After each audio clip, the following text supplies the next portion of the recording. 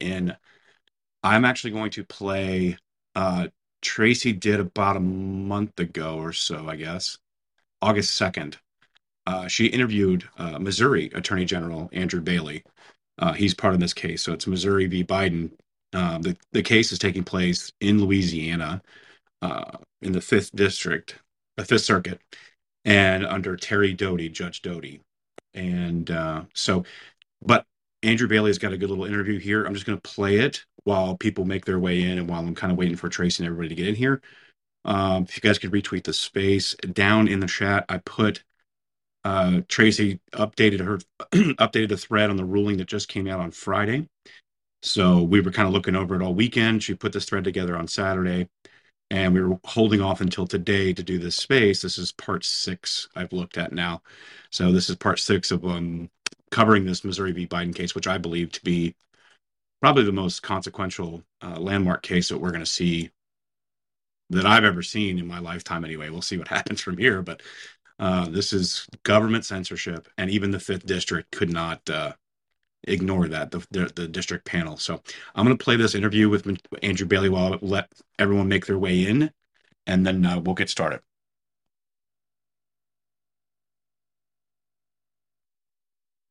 Everyone, I am honored to be here with Attorney General Andrew Bailey from the state of Missouri, who has obviously been working really hard on the Missouri v. Biden case, which is something that if you've been to me over the past year, you know we have gotten soup to nuts. So thank you so much for joining us today.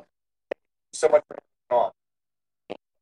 Quite this case so far, and I guess first I'd like to ask what your thoughts are about Judge Terry Doty and how he's been in this case. Well, like the judge, we think that we're in a good spot. The judge is accurately and fairly calling balls and strikes in the case. And we've got a relationship of coercion and collusion between the Biden White House across the spectrum of federal agencies with tech social media corporations. It's a relationship that is a violation of the First Amendment speech that should be enjoyed by all Americans. And at the end of the Constitution, and I think you can see from the on in court and the court's subsequent order, the judge understands the depth of the problem. That's why the nationwide injunction that he issued on July 4th was so important. We've got to build a wall of separation between tech. The first person that wall was laid as a result of this lawsuit on July 4th, and we're going to keep fighting to build that wall in order to protect the election that's upcoming next week. Yeah, and that's like a big thing that people are saying, you know, if this injunction holds at the Fifth Circuit, they've obviously appealed it. They're going to appeal it again to the SCOTUS, right? So this is going to be a little while ongoing here. But if it reverses or keeps the, you know, Judge Doty's order as is and the injunction stands, will the Supreme Court also stay the Fifth Circuit's decision as they wait to hear this?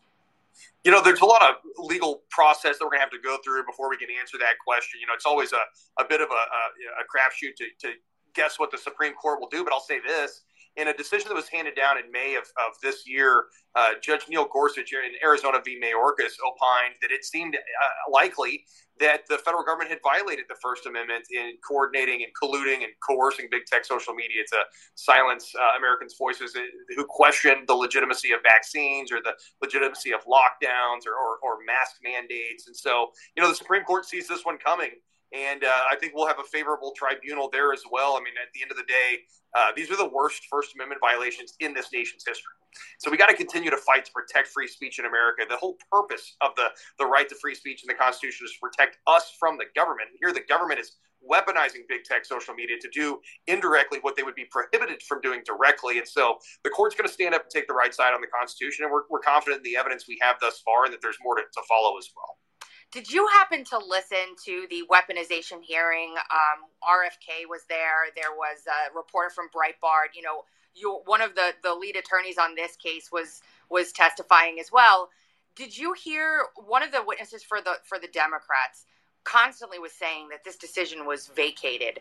Do you think that's just because she's ignorant of the law, or is that the spin machine in action? Well, yeah, it's dripping with irony that the people who claim to be protecting us from misinformation are promulgating misinformation. I mean, that speaks to the dystopian Orwellian nature of this vast censorship enterprise and how depraved the left has become and its abdication and attempt to subvert the First Amendment right to free speech. The whole idea behind the First Amendment is originally understood by the founders that we would have a free, fair, and open marketplace of ideas uninhibited from government intrusion, that the remedy for false speech in this nation has always been counter speech, not government censorship, and that the idea that the government would come in and try to tell us what we should and shouldn't be talking about would run afoul of the founding principles of this nation, the legacy of freedom. And both sides of the aisle used to agree upon that principle, but clearly the left has jettisoned that principle when it comes to big tech social media platforms. And so this is scary and dangerous stuff. So yeah, absolutely, it's completely hypocritical. If you look at the speech that was censored that we've revealed as a result of our lawsuit, the 20,000 pages of discovery that we've uncovered, the numerous depositions we've taken, it's clear and evident from that evidence. And certainly the judge in the trial court thought so, that there was a violation of the First Amendment there, and that the government had coerced and colluded with big tech social media. So the speech that was silenced was illegal to do so because it was protected core political speech protected by the First Amendment. So it was illegal to censor that speech. But secondly, it was truthful speech. They actually deprived American citizens of information they needed upon which to make good decisions, and policymakers on behalf of the state were denied access to information that was really critical in setting state policy in response to the pandemic. But third, the speech that was censored was almost exclusively conservative. Yep. So they targeted speech that was illegal to censor. It was a conservative speech. They're trying to put their thumb on the scale and silence any opposing viewpoints. But then also it all ended up being truthful. So this is the judge has identified this as a dystopian scenario, and I think that's an apt description. I think one of the things that you guys have done so masterfully is weave this sort of tapestry between the government and the non-governmental organizations that are also obviously holding the water of the government using American tax dollars to do so. And one of the craziest things was in the hearing, because I went and attended it for the injunction, the government's attorneys, the deputy attorney general, was arguing that 99% of the misinformation out there is conservative in nature. And the judge basically just gave a look like, seriously? Like, is this really what you're saying? My question is, how do we, when the government is standing up there basically saying to the judge that they can't let him know whether or not saying a COVID vaccine doesn't work is protected free speech, how do you fight that when you're dealing with a rogue Justice Department that doesn't even understand the founding bedrock of the Constitution anymore? Yeah, that's right. I mean, that's why the Constitution exists to protect us from government. And here the government has completely neglected its responsibility in protecting citizens' rights, and instead is attacking and infringing upon citizens' rights to free speech. That's scary stuff. And what you're specifically referring to is the May 26th hearing on our request for preliminary injunction, where there's a colloquy between the trial court judge and Biden's Department of Justice. And so the judge asked a series of questions, like, would it be unconstitutional for the government to censor an American citizen's speech as it relates to vaccine hesitancy? And Biden's DOJ says, well, it depends. Can't commit to protecting what is blatantly core political speech. So then the judge goes back and says, okay, well, let's expand beyond COVID topics. Would it be illegal for the Biden administration to censor an American citizen's speech as it relates to questioning the legitimacy of an election?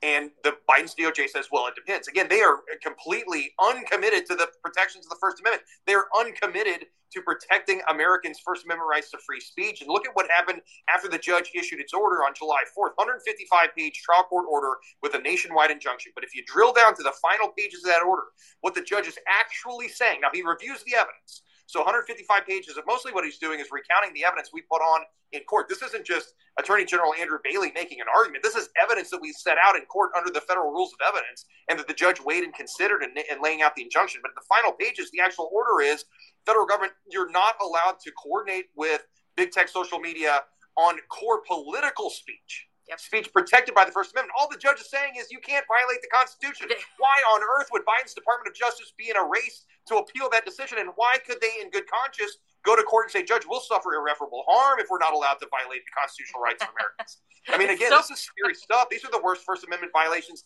in this nation's history. And that's why this fight is so important to protecting our Constitution. So that quick bit there, I see Names joined us, and like I said, Tracy will be here shortly. She's doing a hit with Emerald Robinson. she'll be here shortly. But that was Andrew Bailey. He's the Attorney General out of Missouri. Sorry about the audio at the beginning. I've changed my audio settings on my iPhone when speaking on Spaces to voice isolation, and you'll probably hear it sounds better when I put it back on. But I just learned something new when streaming audio through the space. Turn off voice isolation because apparently it didn't sound good. So thanks, Kim, for letting me know. I could tell it sounded better moving forward. But I put the link to Tracy's podcast here. It's on the Uncover DC Rumble channel. And the interview with Andrew Bailey starts at around 27 minutes. If you want to watch that whole thing. She also did one with Jeff Landry. Now, Jeff Landry is the Attorney General out of Louisiana. And Jeff Landry's awesome. He's going to be the next governor of Louisiana. I have no doubt. I believe he's running this election cycle. So he will be, and he's the Attorney General on record for the Missouri v. Biden case. So it's Missouri, state of Missouri, state of Louisiana, taking place in Louisiana with Terry Doty, who is the judge. And this has been going on for a little over a year. I've been covering it myself for about 6-7 months. And Tracy's been covering this for well over a year, so she'll be here shortly. But there was a development, and so we're going to go over that development. But I'm going to kind of set the groundwork a little bit so you guys can understand why I say that this is a landmark, probably the most important case that I'm aware of going through the courts right now that I've seen in my lifetime. So it's going to be very, very important moving forward. And there was some good that came out of the appeal that Andrew Bailey was just talking about here. He says, "I can't believe that the government actually wanted to appeal Terry Doty's decision on the injunction." So this is not even the decision on the case. The case is going to be ongoing over the next year or two. I'll be covering it constantly as stuff gets updated, but this is just an emergency temporary injunction, meaning they wanted to enjoin the government from censoring you, using NGOs to censor you. These very, very different carve-outs, CIA carve-outs, NGOs, the Stanford Internet Observatory, who was responsible for the Election Integrity Partnership that became the Virality Project, Kate Starbird's work out at Washington State, and there's many more under there, but they were enjoined. CISA was supposed to be included in this as well. So, like I said, there's some good that came out of the appeal that the Fifth Circuit panel of judges that's been overseeing this came out with, but there's also some bad, and we're going to cover both of those today. Name, good to see you. How's it going? Good, sir. Good. Yeah, I just kind of playing this as the room kind of filtered in a little bit here. Yeah, I just got to the end part, which we'll talk about, of the bad part of this, which I don't know. It's good, but there's I don't know. I don't like the sister ruling. Yeah, no, I'm not a fan of that either, and we'll get into that for sure. I kind of want to update everyone on the on what's going on here. So if you guys take a look down in the chat, this is the thread that Tracy put together over the weekend. We were chatting on Friday about this when it dropped. I just didn't have time to go through it, and I did not want to do a space on it over the weekend. I figured Monday would be a good day to wait for it. So here we are. But if you take a look at it, basically she says here, thread, Fifth Circuit ruling on appeal of temporary injunction in the case of Missouri v. Biden. I know many of you are new to this case, so I'm going to be brief-ish and update you before we begin. So yeah, I'm going to kind of go through the updates as well. That's why I'm reading this. And then we'll start to kind of dig in here, because it's going to be very important to review this so you understand why I believe that the appeal was both good and has bad. So let's see. She's not here yet. All right, perfect. So this case was filed last May by the states of Missouri and Louisiana, along with private plaintiffs and against numerous agencies in the federal government. The plaintiffs alleged that the government, including FBI, White House, Surgeon General, CISA, and many others, were forcing social media companies to censor speech by threat. So CISA, just so you guys know, is the cybersecurity branch of the Department of Homeland Security. They are by far, if you guys remember from the Twitter files, they are by far the central figure in government censorship and basically what they called the switchboard, where they would receive requests from all different kinds of agencies, including the Global Engagement Center, which was a hub for 9 different agencies. Then they filtered requests through CISA, and then CISA directly filtered requests to social media companies on what to censor, who to remove, who to ban, suspend, et cetera, et cetera, et cetera. And so CISA was a very central role in this. Yeah, that's right. Our cybersecurity agency based in Department of Homeland Security, which was established due to the events that we're on the anniversary of today. The plaintiffs wanted a temporary injunction to stop this activity as their case moved to trial. Judge Terry Doty granted them expedited limited discovery and deposition to get the information they needed to prove a temporary injunction was warranted. So what she's saying here is, like I was saying earlier, this is just an expedited discovery, an evidentiary discovery to prove that the government and all these agencies need to be enjoined to stop trying to censor American speech, First Amendment protected speech. And so this was just for the injunction. We're not even into the trial yet. The trial is going to get wild. And of course, the government fought this the entire way, but ultimately were wildly unsuccessful. The information plaintiffs received was absolutely mind blowing. So if you need to know what that is, on January 5th of this year was a deadline for them to be able to collect basically evidence from the government. They had to provide some 20,000 different bits of documents from the federal government and emails. I mean, there's all kinds of stuff. And if you go through this case, it's insane what's in there.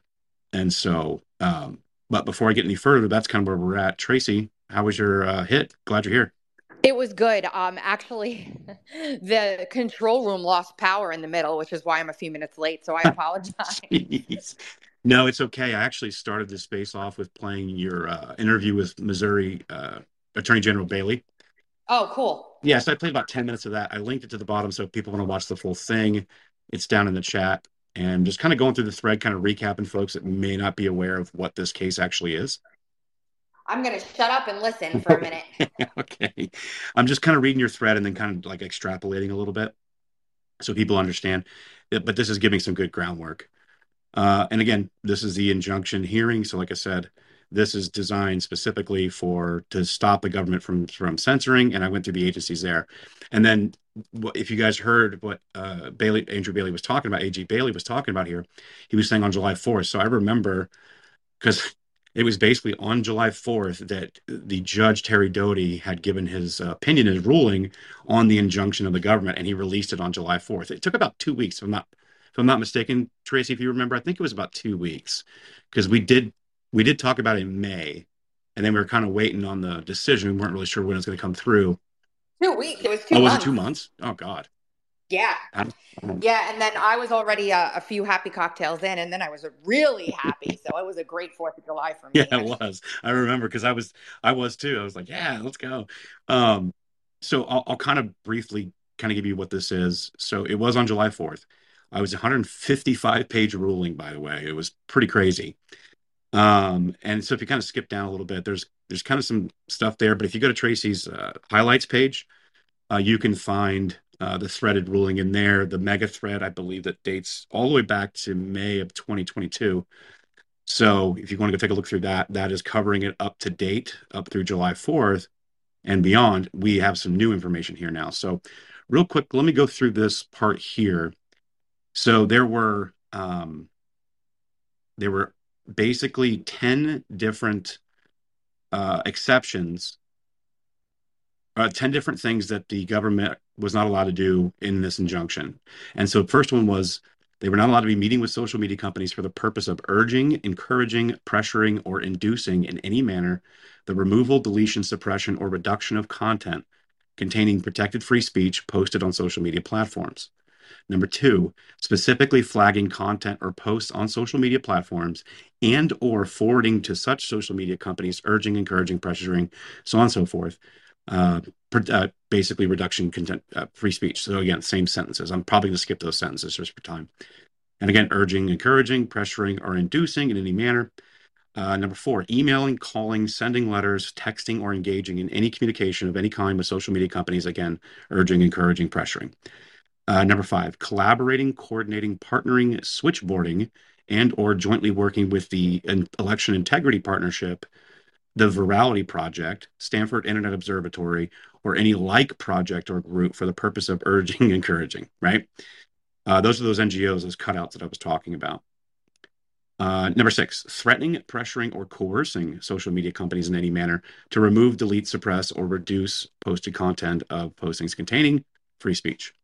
Number seven, taking any action such as urging, encouraging, to reduce content protected free speech protected by the free speech clause of the First Amendment in the United States Constitution.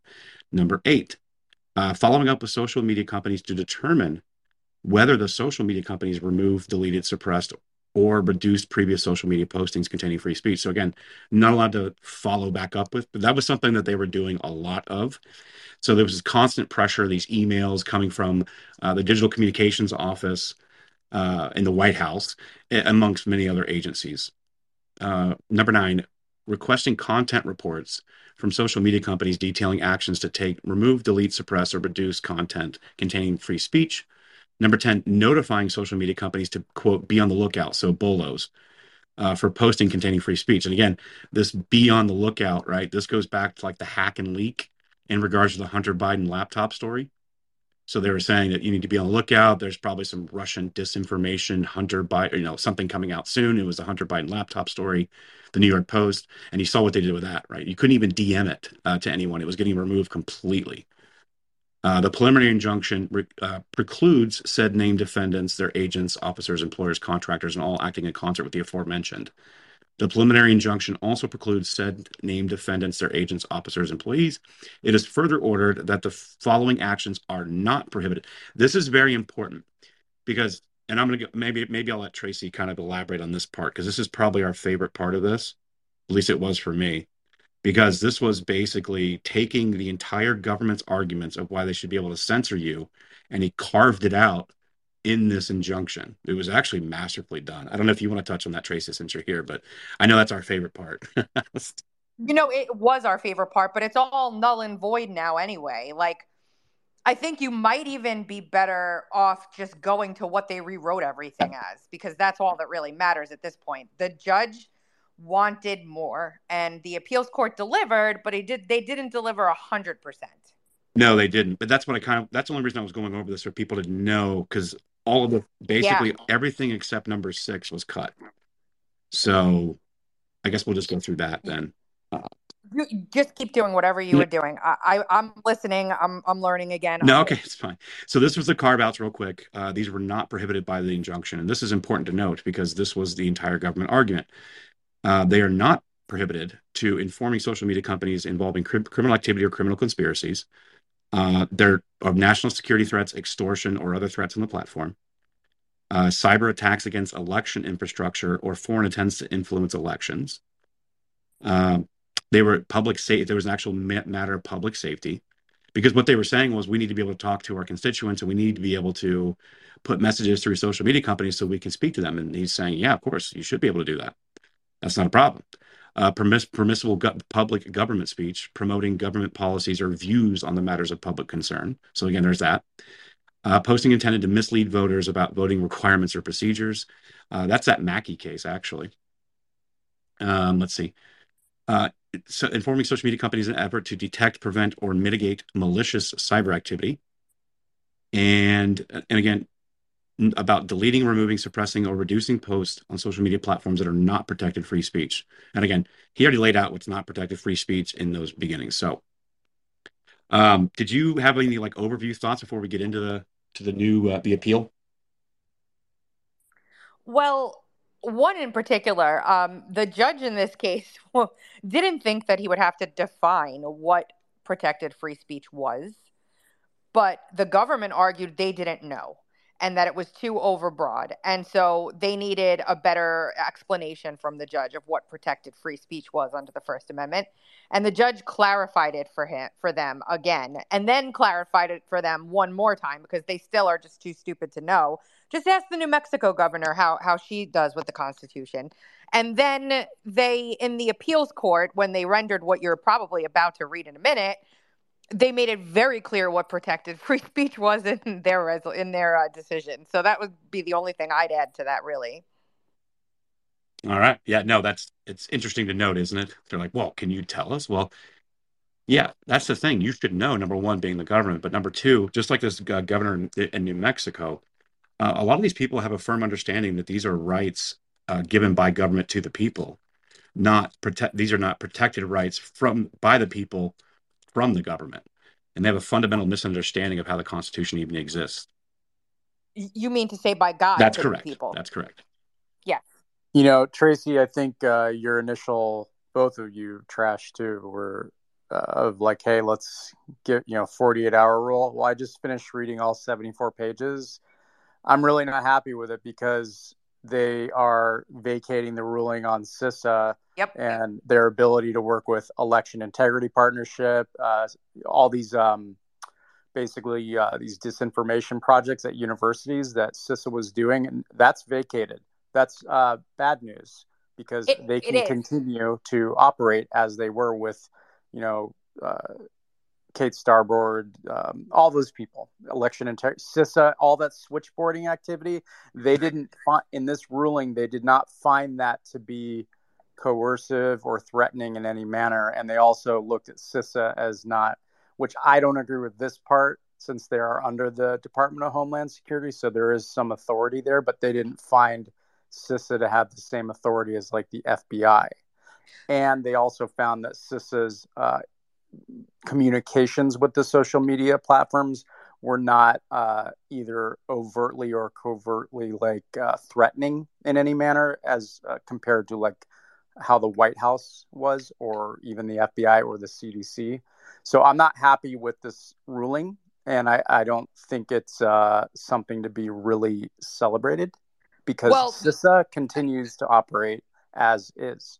That was my main point when I threaded it out, and what I said to Trash too along the way is you're absolutely right on that. However, I'm 70-30 on it, maybe 60-40. 70% happy, 30% disappointed. And the reason why I'm saying I'm happy is because of the precedent that it sets and what it has said in terms of what the government has done for censorship for individual users. And Trash, not to hijack, because I'm sure you had planned to get into this eventually. No, we're good.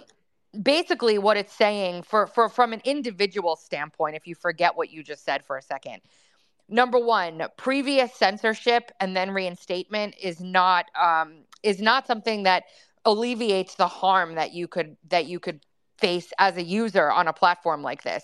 So in other words, you self-censor when you come back, they're still infringing on your First Amendment right. That's number one. Number two, the court ruled that the government has forever tainted the terms of service and content moderation policies of social media companies for the rest of time because of the threats and coercion from these government agencies to the social media platforms. They will always be thinking about the government cudgel behind them when they craft their TOS. How that will be used and what implication it has is going to end up being, for very smart attorneys to capitalize on, because it's there now. It's in the record. They were very stringent with the White House, but they're correct in saying that there is overt proof for a temporary injunction of coercion by the government when it comes to the FBI, the White House, et cetera. And I understand your law enforcement argument, because the FBI, they say they were coercive because they carry the force of law enforcement. DHS technically has the same thing. And they put a carve out in for CISA too, saying, look, this is limited discovery. We don't have anything yet, but based on what we see right now, here is what we think. Now, I said, and Justin Hart disagreed with me vehemently, but I said, what's to stop the White House from going to CISA and just being like, hey, CISA, could you please gently ask the social media companies to ban these people for what they're saying? And then having CISA just follow the same exact model they've been following and have whatever censorship taken care of. Let's see if they appeal. That's how we'll know if that's their plan. That's why that part bothers me, because anyone following the case and listening to these spaces and following Tracy, CISA, this all along was the liaison between social media and the rest of government. So all this ruling does is say, well, there can't be direct. Actually, it says direct or indirectly. So I wonder if that means that these other agencies cannot talk about this to even CISA. Would that apply here? I never read it that way, the way you just said it. Well, that's what the actual modified provision says. It says the defendants, which would be the White House, FBI, CDC, Surgeon General, shall take no action, formal or informal, directly or indirectly, to coerce, significantly encourage social media, blah, blah, blah. So that I would define that they're not even allowed to indirectly do this, which means go to CISA, which CISA so basically the ruling says that CISA has to be the ultimate authority of the messaging to social media. So that's how I would read it. I still am not happy with CISA being able to continue, though. I 100% agree with you. I haven't thought about it like that, but yes, the way it's written, yes, that sounds like. Now, I guarantee you, if they don't appeal this to the SCOTUS, I would be stunned. I think they will appeal it. If they don't, for sure. They have 10 days. I said that Missouri and Louisiana should be appealing on CISA. That's what I think should happen. Like they should. I agree. But they need more evidence, it seems. Yeah, I mean, I don't see how the record isn't replete. The judge in the 155 pages went insane with references. I guess because they didn't directly say, if you don't do this, then.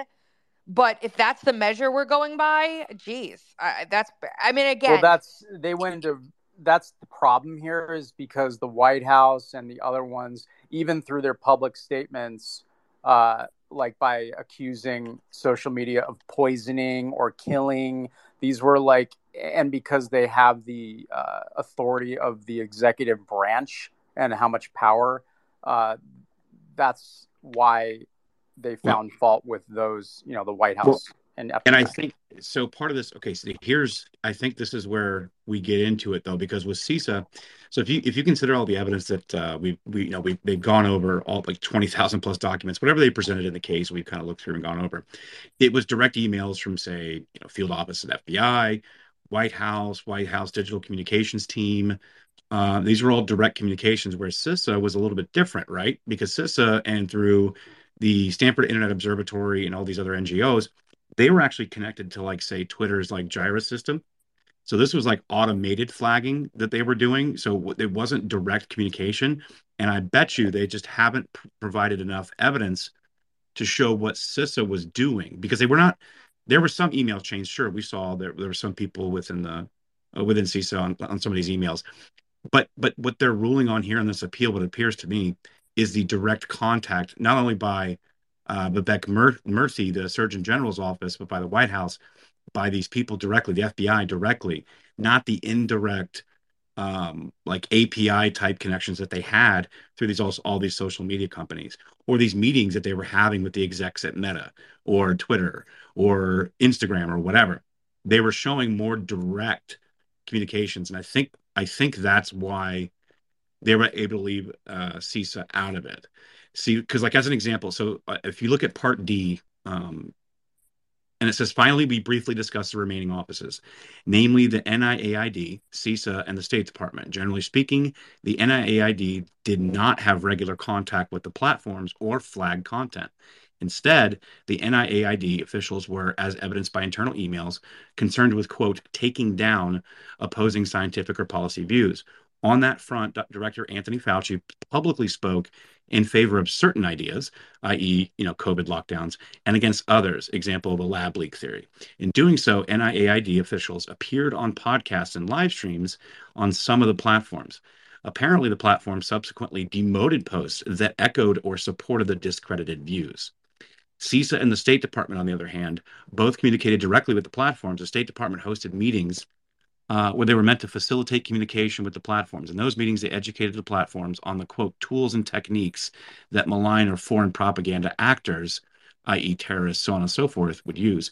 So this is important to note, because what they're saying here is that, yes, they did have these meetings. However, they were not directly telling them what to take down, so on and so forth, rather giving them tools and techniques and algorithms and everything else. It's what they're saying here in this opinion. So maybe that's why.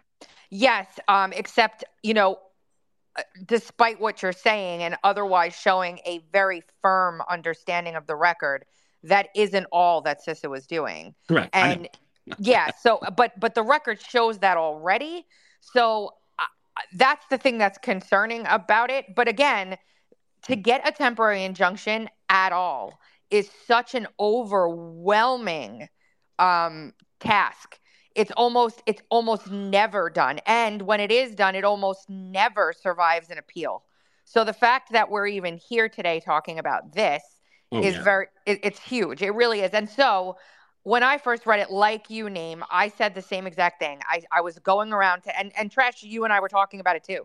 Like, stop jumping up and down like this is the end all be all, because it really isn't everything that we want. And it's damning that CISA can continue. It is. You can't sugarcoat that. However, what you just said is also, I would say, 90% of the record that's been presented so far. So Yeah. And again, keep in mind, guys, this is not the trial. I mean, I want to be very clear on what this is, right? This is just enough evidence to gather to warrant a temporary injunction while the case continues on to trial. So, they can only gather so much or think to gather so much or pour through 20,000 plus documents, not having enough pressure to get more information. They thought they had enough here to present it. And so this will continue on. This is not the end. And again, like you guys said, I believe it's also going to SCOTUS. That was my first comment. If you guys noticed, the first person I saw post about this was Justin Hart, I think on Friday. And I immediately said, "Hey, I'm not done reading all this, but not all this looks so good. Look, let's pump our brakes here." But on Andrew Bailey's post, he had every right. I think I saw his the second, and he had every right to celebrate because, again, like to your point, Tracy, he didn't even think it would get this far, right? And so he had every reason to celebrate and keep people motivated and supported behind him. And that's why I made a comment on that thread. I said, it'd be interesting to see where this goes in appeal. What I meant by that was SCOTUS. So I think we're not done with this appeal yet. But yeah, this is the part that I think all three of us were like, damn, CISA's getting out of this. So, yeah, and the other thing to note too is that in the discovery, and you've done such a freaking amazing job on this, Tresh. The discovery only came from the government defendants. Now they're out getting discovery from Facebook and from Meta. And from Instagram and from Twitter and from YouTube. They're getting discovery from the non-party. I don't know. The non-parties. We'll just call them non-parties because that's what they are. So that's gonna, like, look what happened with Jordan and Facebook. They subpoenaed Facebook. Facebook dumped. We got so much more proving that there was this encroachment. And the reason that that's important is Jim Jordan and Congress entered a friend of the court brief in this appeal before the hearing happened and put that stuff on the record. And so if you listen to the oral arguments, you heard the government arguing that can't be included. The judges specifically asked, can we take this record as part of the, factual information in this case? And the government was arguing against it because they didn't want the court to be able to look at the meta emails and then use them to come to a decision in this case. But they did inform their decision because every friend of the court brief will in a case like this if it's allowed. So, yeah. yeah, this is just nuts. I'm looking through it more. I think I don't know what Bailey's said, but they should appeal this to the Supreme Court. And I would be surprised if the government doesn't appeal it as well. If the government doesn't appeal it, they come up with another solution, and they don't care. That's my thing here. If the attorneys who are absolutely brilliant, John Sauer and all the guys over in Louisiana and all of the attorneys that are on this case for the plaintiffs are amazing. They're going to probably weigh the risk versus reward for appealing this themselves. And come to a decision. If they decide not to appeal, it's probably because they viewed the risk of appealing as more of a detriment to their case than the reward could possibly be.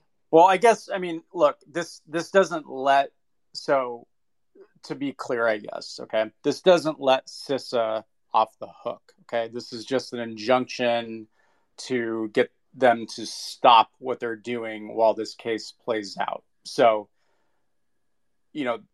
right, Tracy? Is that correct? Yes. Yeah. So, but it just stops the White House. But basically, again, Tracy, go to page 70 and just read the modified provision 6. The way I look at it is that White House or FBI can't even go to CISA. So it is good in that part, but it just is bad in that CISA can continue operating as it has been. But it also doesn't let them off the hook for what they did, and that'll just come out through the trial. But let me get into this real quick so people understand why we're harping about CISA so much. So, and again, on this tweet here, I think you put it well. State Department didn't flag content, but CISA did, acting as an intermediary for third-party groups and then switchboarding, as I was mentioning earlier and explaining, based off of the Election Integrity Partnership and the Center for Internet Security, CIS. The officials' quote actions apparently led to content being removed or demoted by recent recipient platforms. So CISA, however, did flag content. Beyond holding regular industry meetings with the platforms, CISA officials engaged in switchboarding operations, meaning they acted as an intermediary for a third-party group by forwarding flagged content from them to the platforms. For example, during a federal election, CISA officials would receive, quote, something on social media that local election officials deemed to be disinformation aimed at their jurisdiction, end quote. And in turn, CISA would, quote, share that with the appropriate social media company. In switchboarding, CISA officials worked alongside the Center for Internet Security, Election Integrity Partnership, it's not project, two private organizations. The officials' actions apparently led to content being removed or demoted by recipient platforms. So again, I mean, CISA, we know this, right? We've covered this many times and covered CISA for many reasons, not just in this case, although this case is addressing those reasons that we're covering it. But that they were switchboarding. And again, just to remind everybody what they were switchboarding, it wasn't just like local official precincts.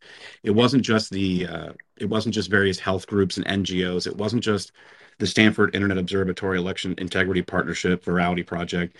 It was also the Global Engagement Center. And the Global Engagement Center was 9 different governmental agencies and organizations that basically any request that they had, they would filter all these tranches of accounts or posts through the Global Engagement Center. Global Engagement Center would then feed into CISA. CISA would switchboard to the various social media companies to get the content taken down, demoted, deprioritized, or get accounts completely removed, or call Tracy a Russian asset. So one thing to add to that, Trash, is this ruling. It reversed the decision, basically saying that NIAID, where Fauci was, the State Department, which would include the Global Engagement Center, and CISA did not coerce. So when they modified the provision 6, Global Engagement or State Department pretty much is not included. So that can continue.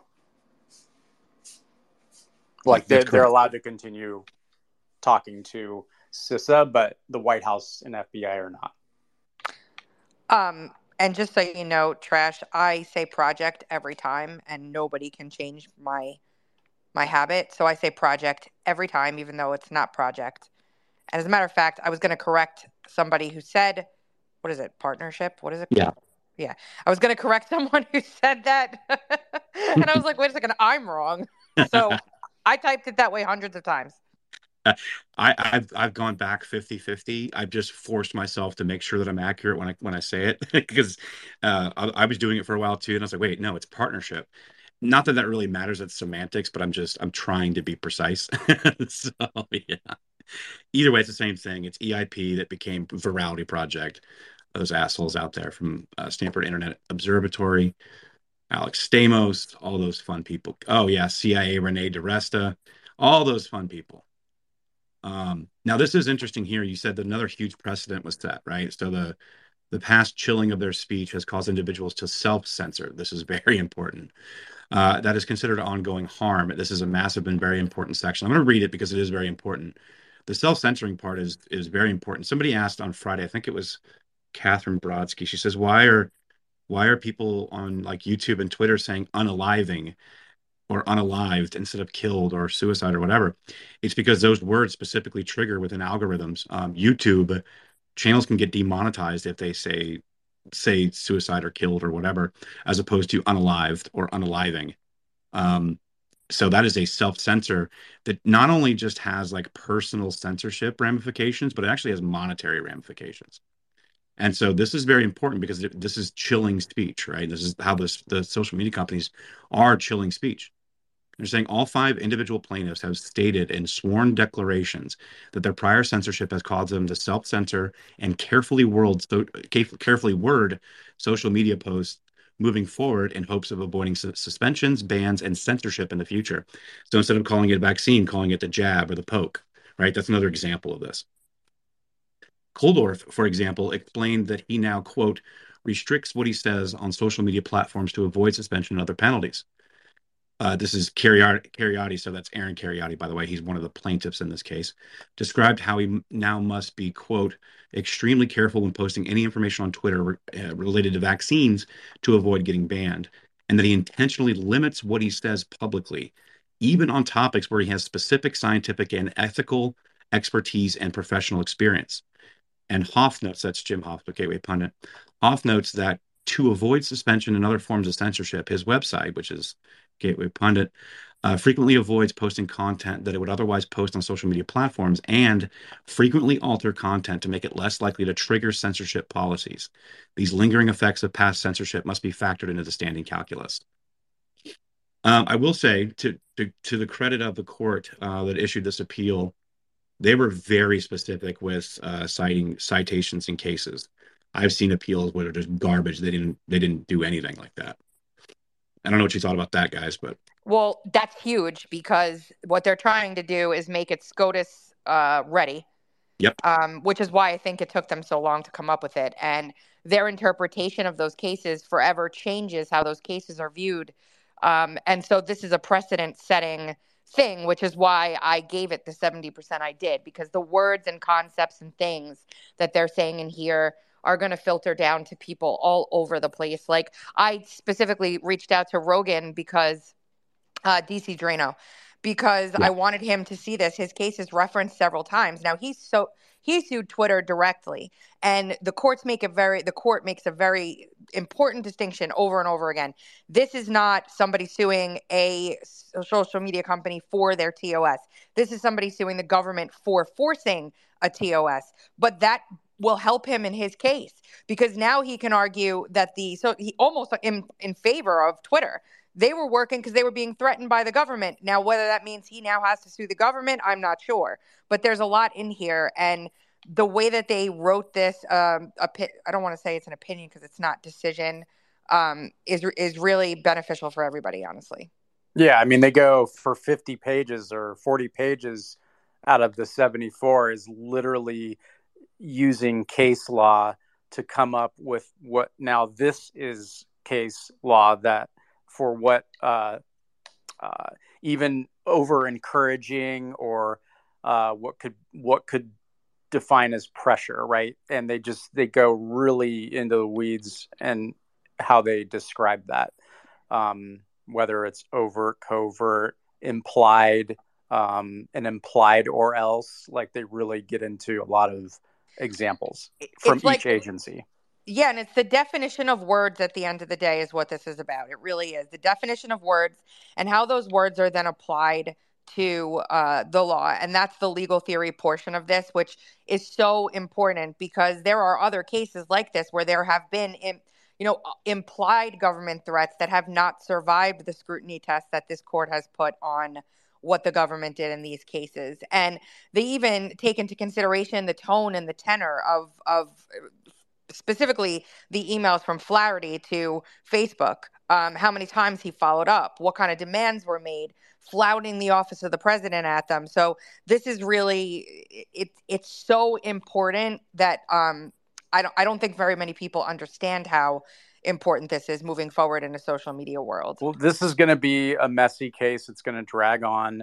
And out of this case, there are going to be numerous lawsuits. There's going to be lawsuits against, because of this decision, there's going to be lawsuits against the social media companies because this decision found that the FBI, at least the FBI and the CDC, at least, I don't remember the other ones, I'm not looking at the computer, but they were involved in basically changing terms of service at the social media companies to add violations such as hack and leak, for instance.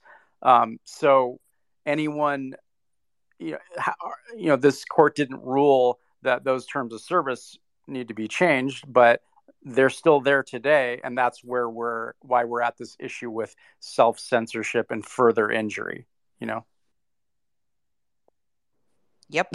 Sorry, I couldn't unmute. Yeah, no, that's absolutely correct. And again, to remind people, Tracy brought up Flaherty. Rob Flaherty was the director of the digital communications, the White House under Biden's administration. He was the bulldog, right? So this is the guy, and it was well known and it's documented throughout the case. I highly recommend going back and looking at phone call. I highly recommend going back and look at Tracy's reporting on this, at least the threads, because it does show it has, the cutouts, the quotes, the emails from Rob Flaherty, and then, subsequently Andy Slavitt. But he was the bulldog. He was threatening, coercing. It seemed to be that Google and YouTube were probably the easiest. They were automatic in this. It seemed like Twitter was probably the pushback the most. They're trying to paint the picture as if Facebook or Meta tried to a little bit, but that's all BS. Um, to an extent, but YouTube and Google were probably the most egregious, and they did. They made these changes and had them done to TOS. But again, this, as you pointed out here, Tracy, in this next paragraph about the chilling of individual plaintiff speech, and to your point, Name, this is going to be very useful, number one, for SCOTUS, as you mentioned, but number two, for other people's cases. It's very important, and they're citing these. And I'm going to read this paragraph. It's super, super important. So again, as the Supreme Court has recognized, this chilling of individual plaintiffs' exercise of their First Amendment rights is itself a constitutionally sufficient injury.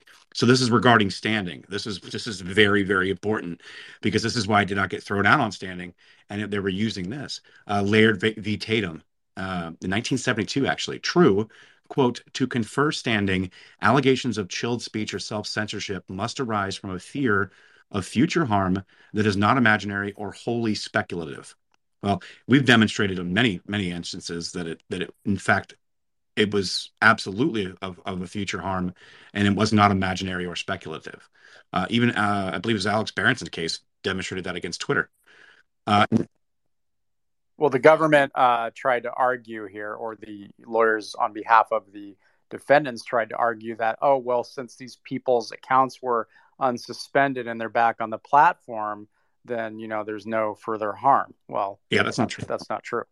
They actually said the opposite. The court said, since they are back on the platform, they do have the potential to suffer ongoing harm, because the platforms at your behest can just do this to them again.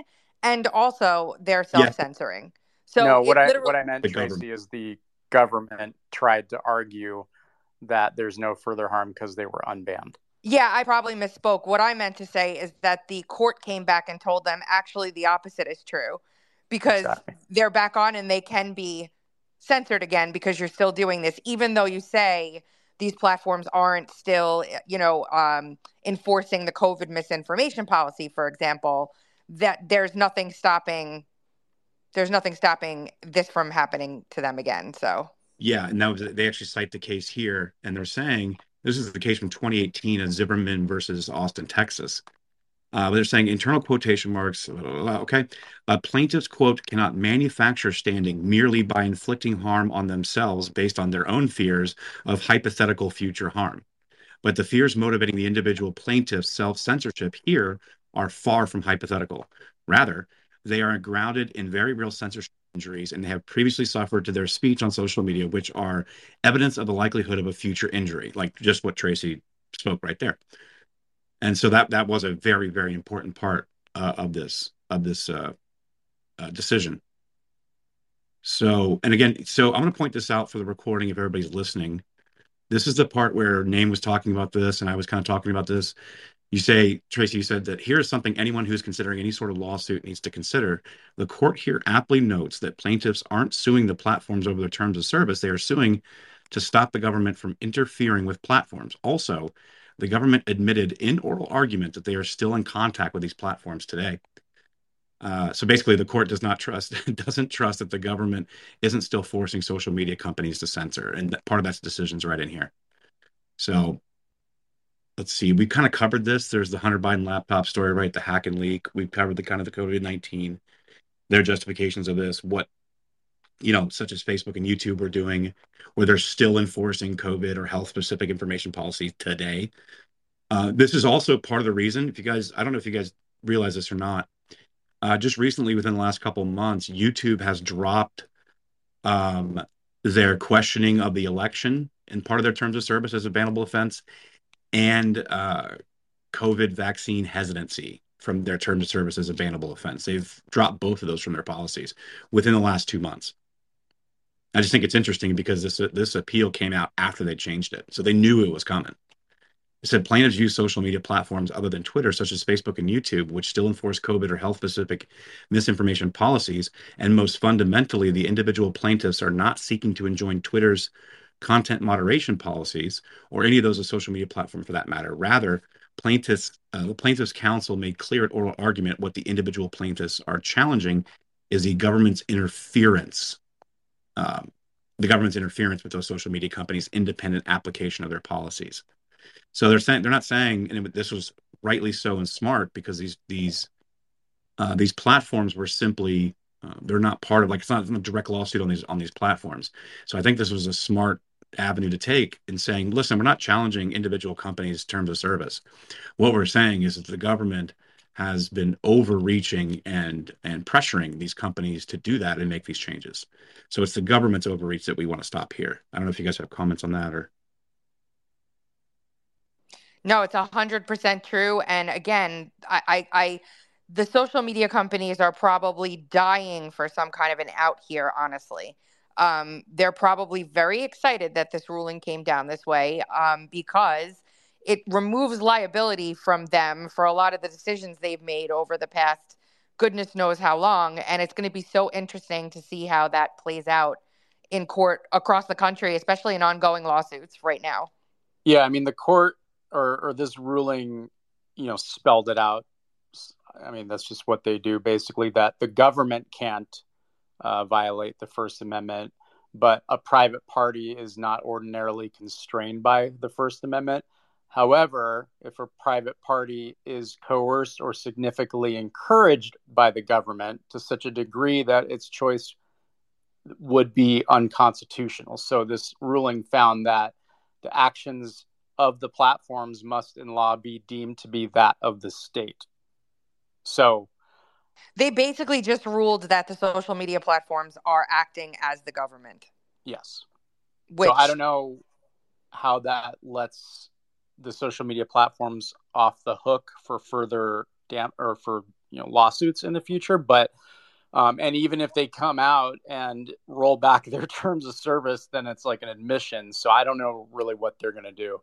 I mean, I know Elon took off all the COVID stuff on this platform, or he said he did, but I don't know what the other ones are going to do. I know they've done some, but I don't know. Yep. No, that's true. So real quick, let me get, I'll keep going here because this is actually important as well.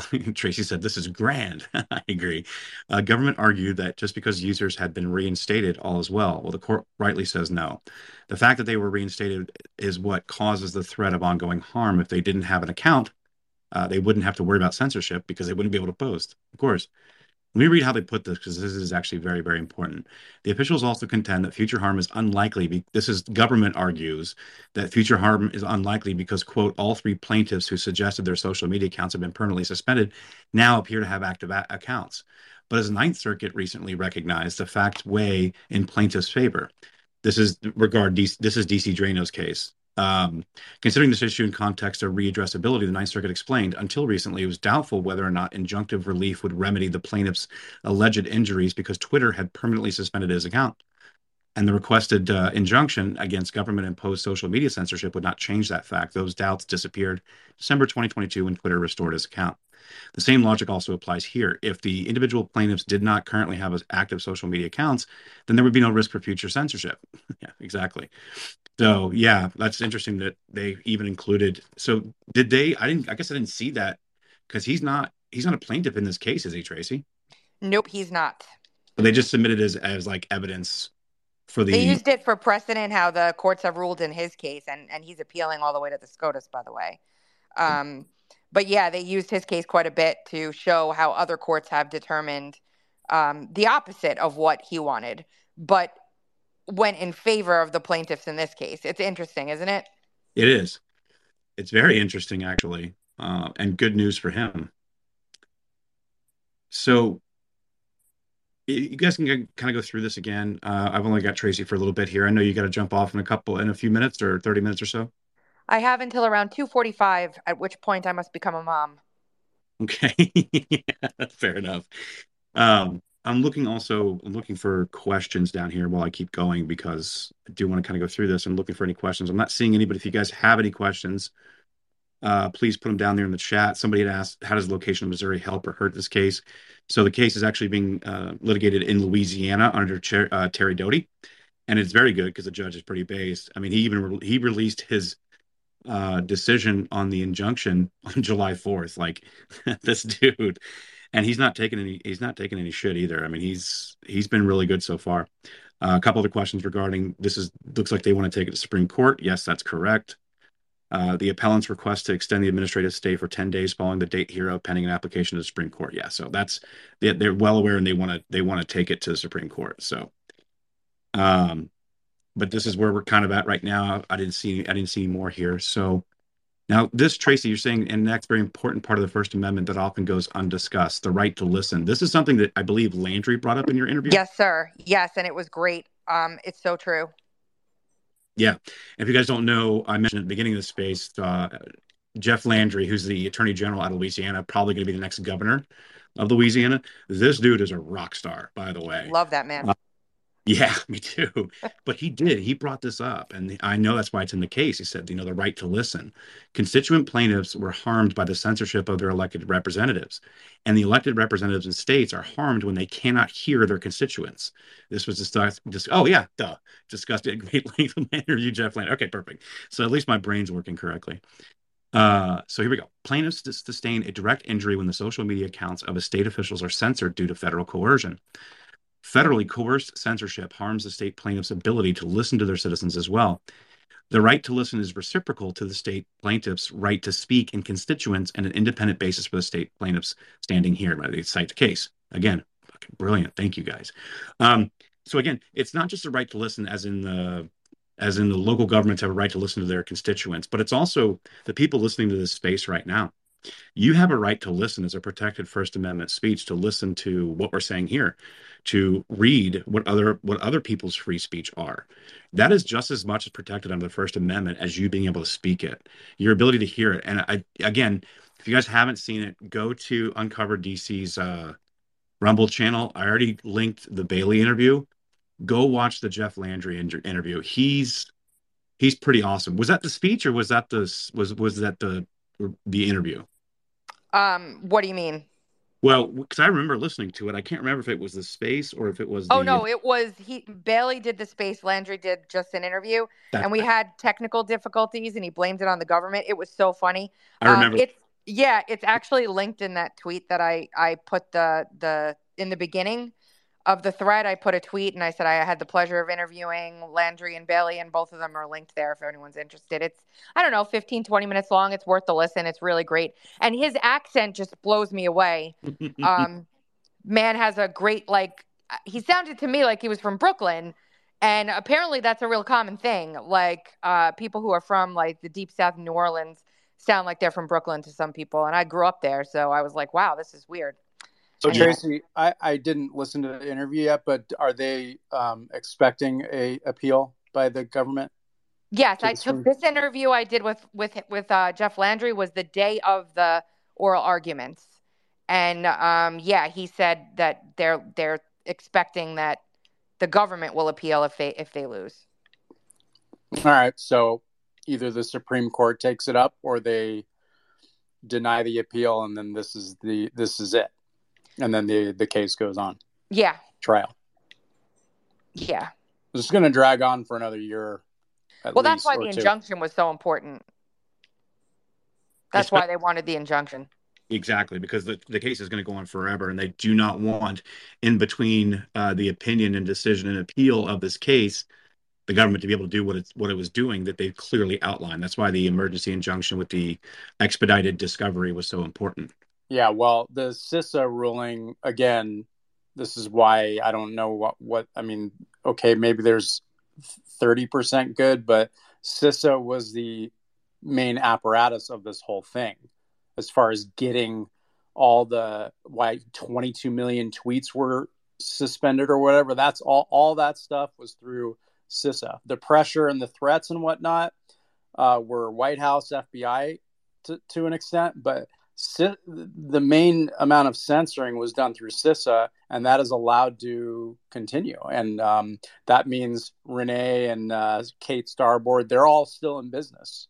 They can keep getting grants and doing these projects and funneling these reports to CISA, which is funded by, most of these outsider groups are getting funding through government grants to some extent. And that's why this is the part I'm disappointed about, that's going to continue. And I don't know, not happy about it. Yeah, I mean, like I said, there's going to be an ongoing deal. It just depends on the platforms. I mean, like, I don't think anybody's confused at this point whether or not they have free speech on Facebook or Instagram. Here, it's marginally better. In many ways, it's a lot better, but it's marginally at best better here. Obviously, there's other tools at work, and they're trying to, we've seen the attacks through, ADL and the other advertising apparatus, the Nandini Jammies of the world, who are attacking advertisers and ad revenue and spend. So that's become a problem here on Twitter. But overall, I'd say Twitter is probably the most free of consequential platforms. I mean, there's other platforms out there that are free speech, but of consequential platforms, I'd say Twitter is still, at least we're up there. But no. I mean, CISA has not been involved with this at all. It's going to continue on. We have our other fights name when we're talking about the NDAA and how they're going to even further industrialize the censorship apparatus through an actual spending bill through the Congress. But that's another space for another time. Right now, I'm going over this case, but I just wanted to kind of mention that here. This is what I want to point out. So we've been talking about injunction. Those of you that may not be well versed in this, let me explain. So Tracy does a great job here at explaining, and the court does too. So the court explains on section 4 on page 27, they're explaining the bar that you have to hit to even be granted an injunction, right? So number one, you're likely to succeed on the merits of your case. So if you're granted the injunction, you're likely to succeed on the merit of the case, right? That's great. Number two, there's, quote, a substantial threat that you will suffer irreparable injury without it. Agreed. Even the Fifth Circuit here has demonstrated that. Number three, the injury you could sustain outweighs whatever harm the injunction could cause the other side. And number four, that the injunction does not disserve the public interest, which it does not. Now, it may disserve the government's interest, but that's not the point here, and that's not what the point of the Constitution is either. So, and this is what they said. They said a party seeking a preliminary injunction must establish that they are likely to succeed on the merits, that there's a substantial threat that they will suffer irreparable injury otherwise. The potential injury outweighs the harm that will result. And on the other side, an injunction will not disturb the public interest. It's very, very important. And you say here, frame this. So, quote, the plaintiffs allege that federal officials ran afoul of the First Amendment by coercing and significantly encouraging social media platforms to censor disfavored speech, including by threats of adverse government action like antitrust enforcement and legal reforms. So to be clear, they threatened the protections under Section 230, right? They would bring these companies into antitrust litigation. So they threatened them in several different ways, not basically like the old mafia. This is the way I like to explain it to people. It's like the old mafia insurance pitch. Boy, it really would be a shame if this place burnt down, suggesting that if you don't do what I tell you, I'm going to burn it down. And so that's what the government did here. They were strong arming these companies. They 100% were. Now, were a lot of these people, individuals within these companies, happy to do it? Yeah, you bet. There was a lot of ideologues that were working within these companies. And just the thought of them LARPing and, conversing with government officials and the FBI, and how cool is this? I mean, we saw it in the Twitter files. Yoel Roth from Twitter was so excited. He had his covert meetings with the FBI and the government. I mean, these people were ridiculous. But overall, there was plenty of evidence to suggest that it was 100% strong arming. The issue I have with this is that if this court gives an opinion where they find that the White House or the FBI, basically that the executive branch was doing this, then CISA should just automatically fall under this. Like, I don't know why they're like just saying that CISA's conduct falls under, quote, attempts to convince or not coerce, and there were no threats, and that there were just simply their requests weren't threatening. But I just don't agree with the ruling. I'm not a lawyer, but CISA is under the DHS, which is inside the executive department. So, or the executive branch. So if they're going to apply or tell the White House and FBI they cannot be doing this, CISA should just be included in that. It should just apply to the executive branch. You guys understand the logic there? It just doesn't make sense, because the White House or the FBI can sort of be the bully, and CISA is just sort of doing all the menial, analyst work and just giving them the info. So I'm not happy with that. And no, I don't. I mean, if the Supreme Court hears this, then I hope that the attorney generals can come up with a better argument to even reverse the ruling on CISA, just because they fall under the executive branch. So if they're going to basically say that the executive branch or these officials are prohibited from this behavior, well, then any part of that branch should just fall under that ruling. they kind of do address it here a little bit. You got to kind of skip down a little bit in the thread, but obviously, like Tracy said, we have clear coercion in the case, but the court continues its analysis because this is going to SCOTUS. It is important that he needs to be very well settled when it gets there. So what they're talking about here with the Second Circuit is this. Basically, they said the Second Circuit starts with the premise that a government message is coercive as opposed to persuasive if it can, quote, reasonably interpreted as intimating that some form of punishment or adverse regulatory action will follow the failure to accede the official's request. So this might also explain why they're not including it in there as well, because CISA does not have that kind of authority. So I don't know. Maybe this is right in here is where they're because obviously they're setting it up for SCOTUS. That's what they're doing here. That's why they're citing all these different cases. But maybe they can't find a precedent for it. I mean, it is unprecedented what's going on. But I just don't know. I don't know if they got pressure and they just said, well, we'll figure out a way around to getting you out of it. I'm not sure.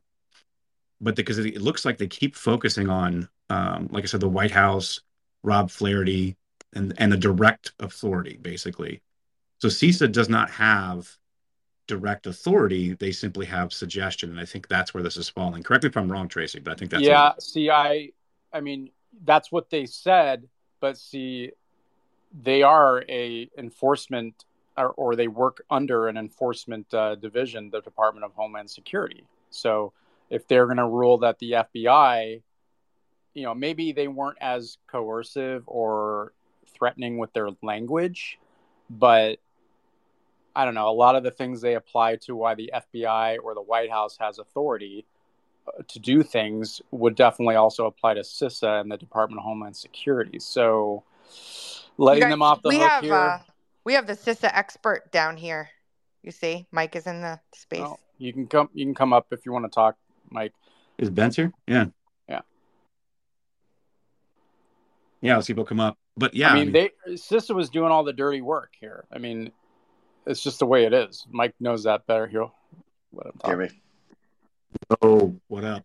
I'm going on like 1 hour of sleep right now, but I'm just listening. You guys are speaking all of the keywords that light up my dopamine system. So, but I was just listening and learning from Tracy. Tracy, you've been doing an incredible job with, shortcutting, having to take a fine-tooth comb for a lot of folks who don't exactly find judicial rulings to be Melville in terms of their prose. But so you're doing an incredible service, and I think we all appreciate it. Thank you very much, Mike. It's appreciated from you. And, look, at the end of the day, I am with Name on this. I'm not 30% positive. I'm like I said, 60 or 70% because of the rest of the implications here, but not including CISA in this because they're not coercive enough. What he's saying is true. They are under the Department of Homeland Security. That is a, quote, law enforcement organization. No, I mean, he's right on that. I didn't think about it like that either, which is always why I love to pour things over with as many people as I can in conversations like this. they're the most evil out of all of them. Yeah, the White House was really bad. Of course, the FBI was terrible. The Surgeon General's office was no better when it came to. I mean, think of all the people who lost their lives because of the propaganda that was pushed out to the American people completely inorganically, which is another thing that the court brought up a bunch. That state, I was just on with Emerald, and Emerald said this propaganda.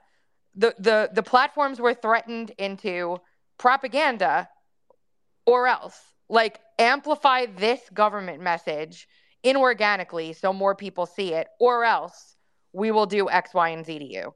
So it's there's so and for the court to note that is just it's stunning. It's unprecedented for a court to be this accommodating to the truth lately. So Well, can I go off for just like a minute? My brain power is at a pretty low level right now, just because I've just had a wild like 24, 48 hours here. But can I just give my take on it? Is that Yeah, of yeah, course. we want you Yeah, to. just Please do. before I want to read this section where they talk about the FBI and why would this not apply to the Department of Homeland Security. This is what it says.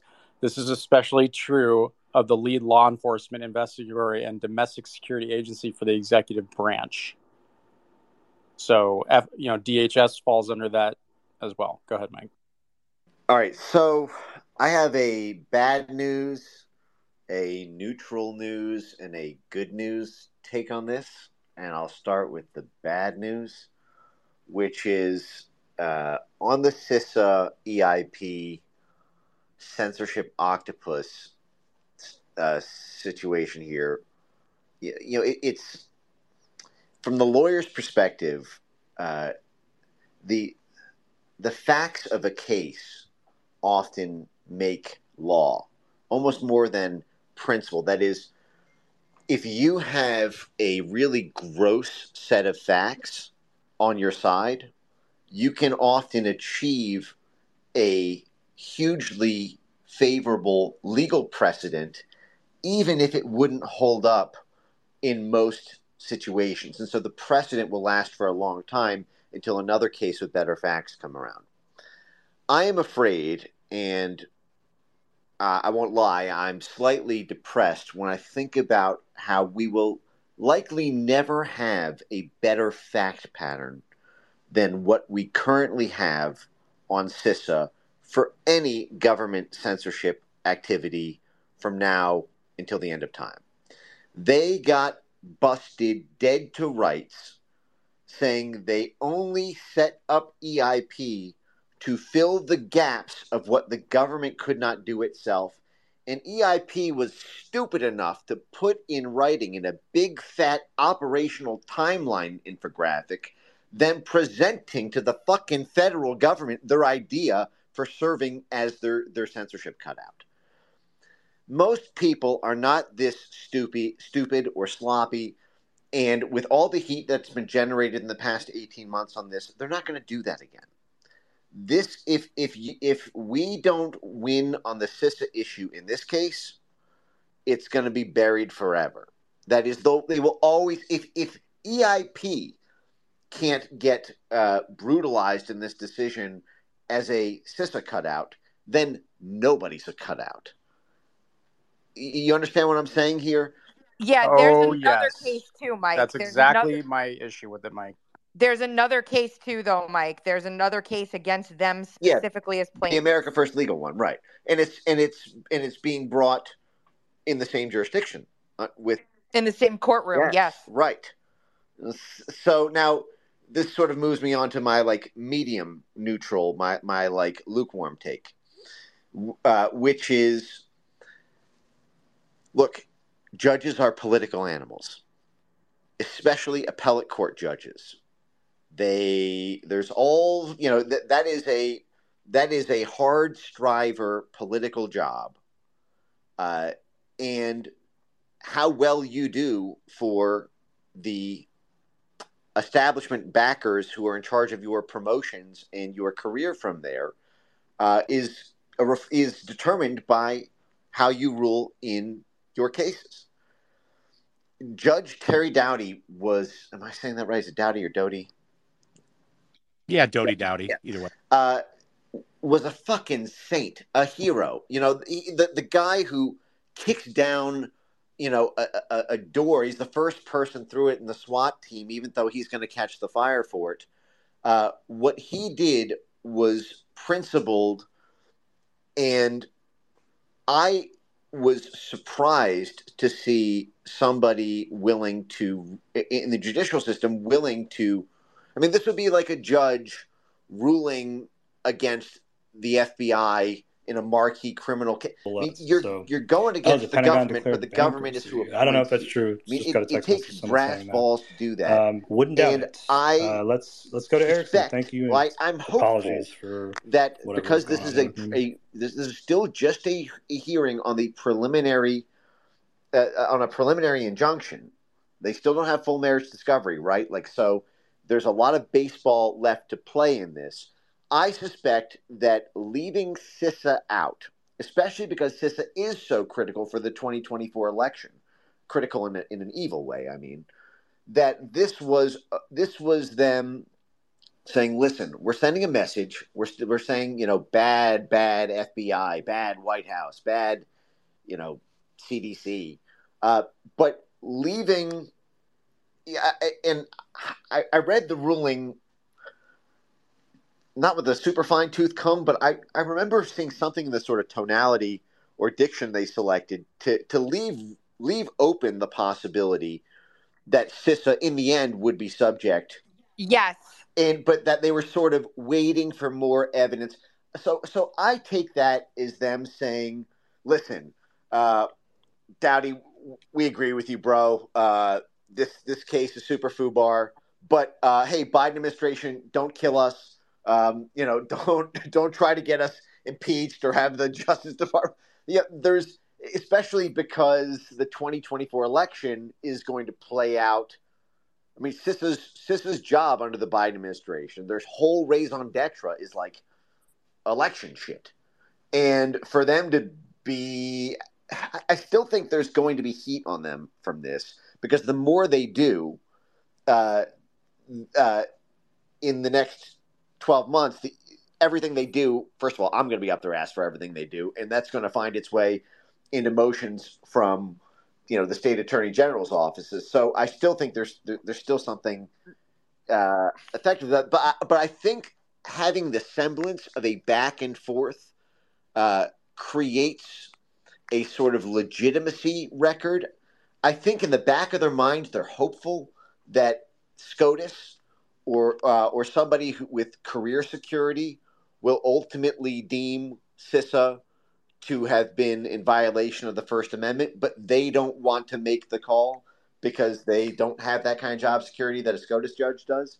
That's the way it Yeah. reads to me. Yeah, and there's also ongoing discovery throughout this period. So CIS is going to be under the microscope the entire time for consistent production.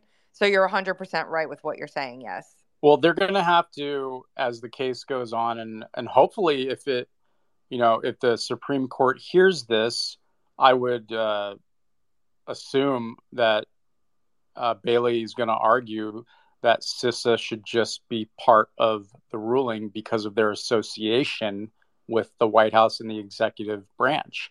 They were just merely doing all the, like we said, just providing all the millions of content to social media. The White House or FBI would do the threatening or pressuring, and then CISA would just hand deliver all the stuff that the White House or FBI were threatening the social media platforms to remove. Therefore, CISA is just part of that whole group. If you're going to prohibit the executive branch, CISA should be included in that.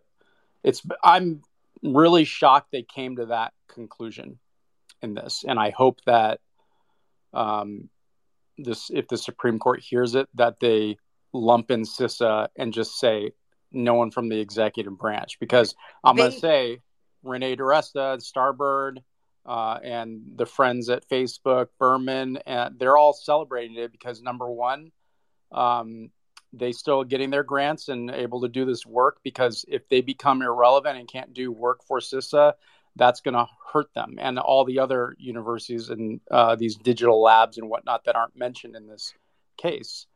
They're still in But business. understand though, if the government appeals, the Supreme Court isn't going to.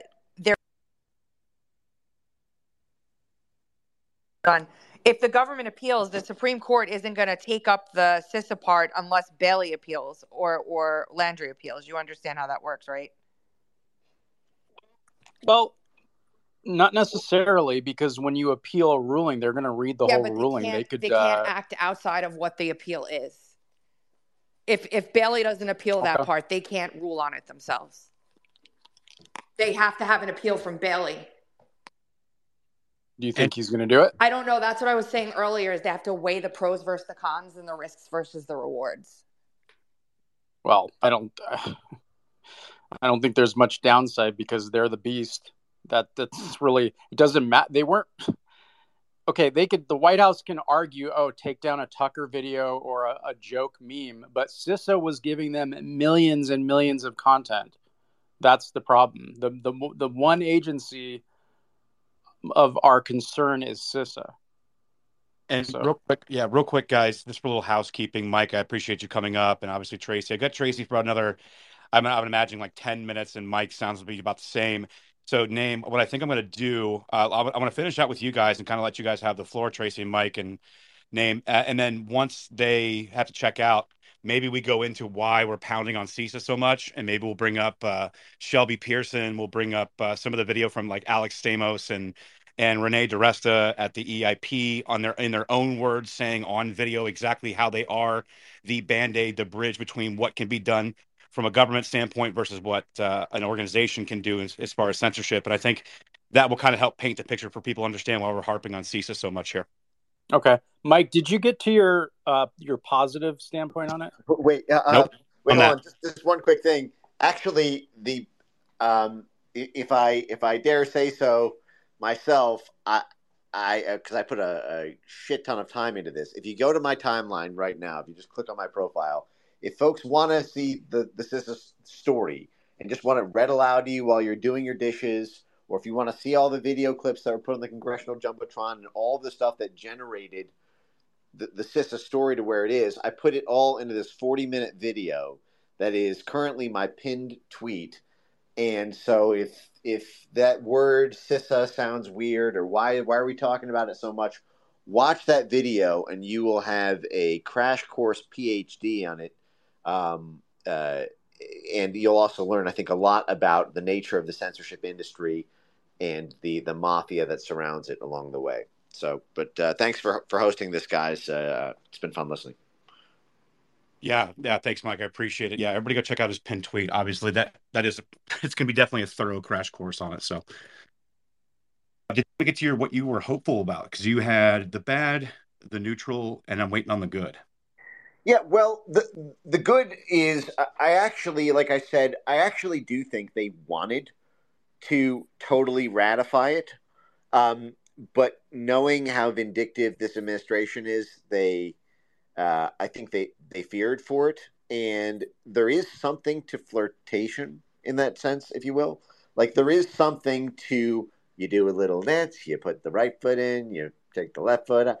Like there is that kind of this appearance of struggling with it and parsing it makes it unassailable later in time, because you can't say, oh, well, it was just totally politically motivated. They're completely in the tank, for these free speech extremists. They just hate the government. They didn't even give consideration to what the government was saying. This shows consideration. And so listen, I mean, the stakes of this case are so fucking huge, it's hard to even put into words. I don't even know that Brandenburg, Ohio comes. I mean, this is something that would, if this court decision held, absent the carve outs, I mean, this would effectively end the current structure of the censorship industry altogether. I mean, they're already moving it into things like NewsGuard and other stuff. I did a whole video on that. But what I'm saying is, I do think there's a possibility that SCOTUS will ultimately side with the Dowdy decision, given that SCOTUS really has shown incredible bravery with what they've done this year. I mean, holy crap! If you think about some of the stuff my whole life I've been, you hear about, oh, well, SCOTUS might do this, but then they always sort of back down. It's like, not this. I don't know. For whatever reason, they feel emboldened. And I think everyone knows at some point this will have its day in court. We live in a political system, and I think that they did this as my sort of good news, optimistic take is this was a sort of wink, wink, nudge, nudge. Like, hey, you guys are right. It'll generate the headlines that we like affirm it, and that a bunch of these agencies violated the First Amendment. You'll ultimately, get yours when people more protected than us are at liberty to do so. So I actually do think that was what they were kind of. But of course, that's what I want to believe. So I don't know exactly, what confidence level to assess it at. But thanks. I mean, I'm in agreement with that. Like, I've been looking at it the same way, and I am hopeful, and I've been hopeful. And man, the stuff that you cover, myself, name, Tracy, it would be very easy to be blackpilled. And from what I can see here, when this judge Terry Doty dropped that injunction on July 4th of this year, and I looked at that and how he wrote it and how he structured it, I was like, okay, we're in business because our biggest our biggest problems with everything being brought before the court was proving standing, right? And they even the appellate court, the Fifth Circuit here, reaffirmed that they do in fact have standing, and that was for the reason of issuing the injunction and upholding Provision 6. So I am hopeful in that regard as well. So, Tracy, Mike, before you guys take off, do you guys have any final comments? Because you get about 10 minutes left, I think, on the schedule here. No, I mean, we've never been in a place, Trash, where this stuff has actually been litigated in a way that's beneficial to the American people. We've dealt with social media censorship for years. We've been gaslit to think that it doesn't exist. We've been told that we're making it up. We've been told that none of it's true. And now, not only a district court, but also, the Fifth Circuit Court of Appeals has affirmed that this government has been basically rogue, going outside of bounds to censor Americans, the first right that we're granted by God and that is codified under the Constitution. And as much as we should not be happy that CISA seems to be flooding free, what Mike said is true. I just think that, and they said this. They said as we go on here and more evidence comes out, maybe this will change. But for right now, we are where we are. I'm disappointed but hopeful, because again, we haven't gotten this far ever, and what is to come is probably going to blow everybody's minds. Yeah, it's going to be so. Like, again, I can't stress this enough. This is just an emergency injunction hearing with expedited discovery. This is not even remotely close to what's going to come out over the next couple of years in this case. And that's that kind of the point you're making there, I believe, is that like this is coming, all this stuff's coming out, and it is going to come out, and it's going to come out on public record. It's not going to be some hyper politicized committee within Congress, although it will spill over into that. This is going to be public court record. The ramifications of that, I think, are far extensive. And although, to your point, and to Name's point and Mike's, I didn't want to see CISA left out of this. It's not over for CISA, but yeah. I think Mike made a good point on the positive thing. I totally agree with that. And the ball is in Bailey's court here. And I think this is such an emergency situation of where we're at that, I mean, through elections, this trial will drag on. So I hope, I actually will, I think it's worth it to just appeal it right now to the Supreme Court to get an emergency injunction against CISA, because that is what is doing the damage. It's worth it. You have to. And I think they have enough evidence of it, or can make an argument that because they're within the executive branch, they're, the head of the executive branch was making the threats or pressure. Therefore, the underling at CISA didn't need to. They just needed to provide the data on behalf of the executive branch. I think it's worth a shot, and they should do it. Otherwise, they're free reign until this case is done, which could take forever. And I want to echo how Yeah, correct that is. If I can just jump in here on real that. quick though, because I got about 5 minutes with my. I'm just gonna say goodbye now so I can run upstairs. Sorry, Trash. It's okay. Thank you so much. This is One more time. fantastic. What I was going to do was actually read the final conclusion, if you wanted to give any final thoughts on that. Okay, go ahead. All right, cool. So, in conclusion, the court vacated a number of the line items from the post that I told you would bookmark above, and rewrote what the CDC, FBI, White House, etc., other NIAID and CISA, etc., are barred from doing. So, they vacated prohibitions 1, 2, 3, 4, 5, 7, 8, 9, and 10, but that leaves provision 6, which bars the officials from, quote, threatening, pressuring, or coercing social media companies in any manner to remove, delete, suppress, or reduce posted content of postings containing protected free speech. But those terms could also capture otherwise legal speech. So, the injunction's language must be further tailored to exclusively target illegal conduct and provide the officials with additional guidance or instruction on what behavior is prohibited. To be sure, our standard practice is to remand to the district court to tailor such a provision in the first instance. But this is far from a standard case. In light of the expedited nature of this appeal, we modify the injunction's remaining provision ourselves. So they went ahead and modified it instead of asking the court to do it. Any final thoughts on that? And then I'll. Yeah, Matt Taibbi wrote in his Substack that he thought that was basically an FU to the judge. I disagree. I think they did that because they knew that the government would just then argue what he said wasn't good enough and bring it back up to them again and go through this big rigmarole of nonsense. So they did it themselves, so that the only place that argument can be countered is at the SCOTUS. And so I don't agree with Taibbi and his. Yeah, I'm with you on that, Tracy. And I'm actually glad they didn't kick it back to the district court, and they just because there is language in there that does this for sure prohibits the White House, FBI, CDC from even going through CISA, because it says they cannot informally or indirectly take action. So I'm happy with that part, but they need to appeal this and go after CISA now. We'll see what Bailey does or what Landry does. Again, if they don't, it's because they have deemed the risk greater than the potential for reward. I would not hold it against them.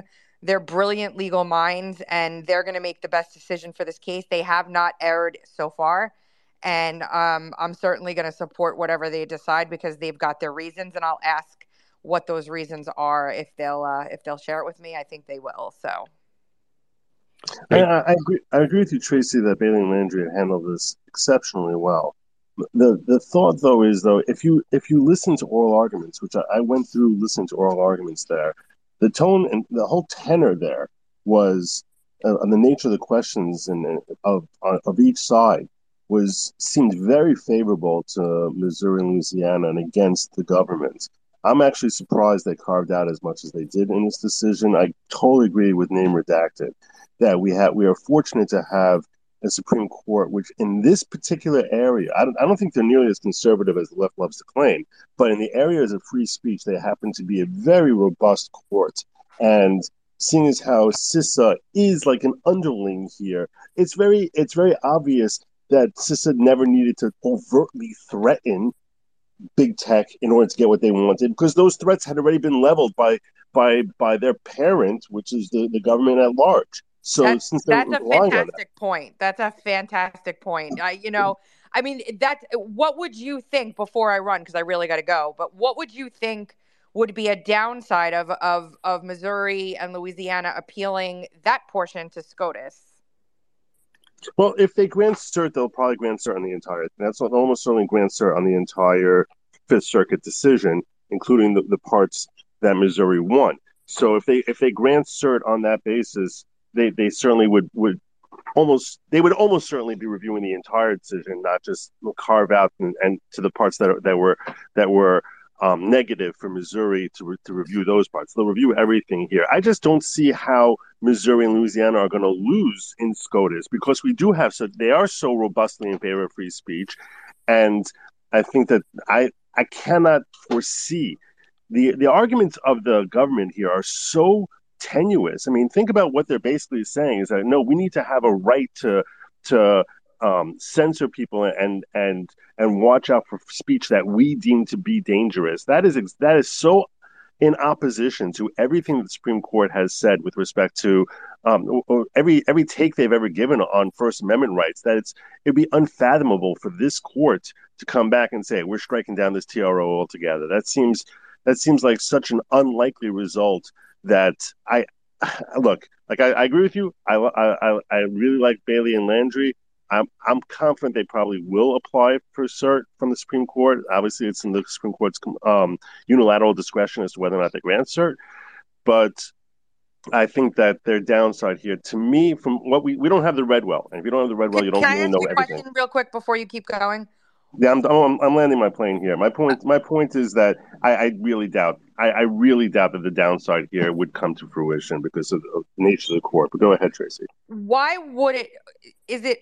Is it mandatory for them to petition cert, or does this follow a different process? I'm not sure what other process you might be thinking of. So Like, is that the only way that it's ever done? Is writ of certiorari ever?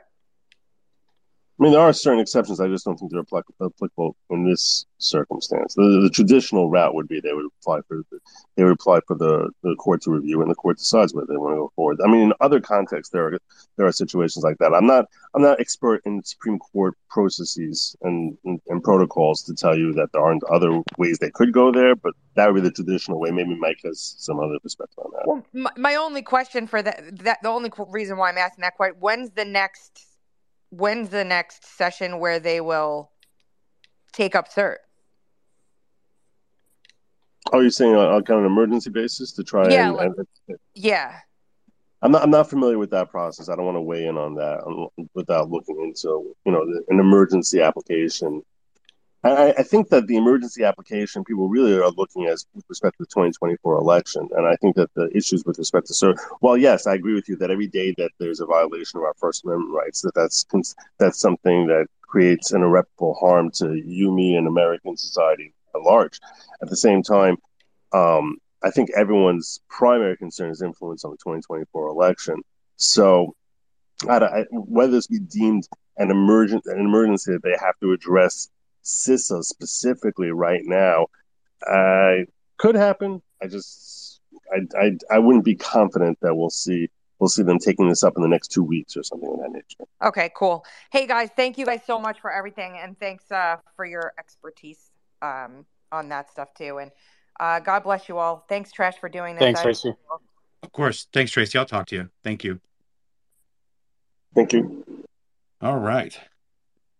So yeah, we're about an hour and 45 minutes into this. We're kind of reviewed it. We've gotten to basically the decision of the Fifth Circuit here. So we were going to initially pivot back and to explain why CISA was why we're all harping on it the entire time. But I think we pretty much covered it. And Mike has that 40-minute video that I highly recommend people go to watch. But I guess I could just open this up for a discussion at this point. Yeah, I was just going to echo what the following said. I don't know your first name, sorry. But this is an emergency situation because CISA remains operating as is. Nothing's changed. And we have an election coming up. So I think it would be a fumble like to not appeal this. You have two rulings from two lower courts. It should just be Sorry. It should just be an automatic. I don't know the procedure to do it. I'm not a lawyer, but I'm not happy with this, and I don't. It should not be.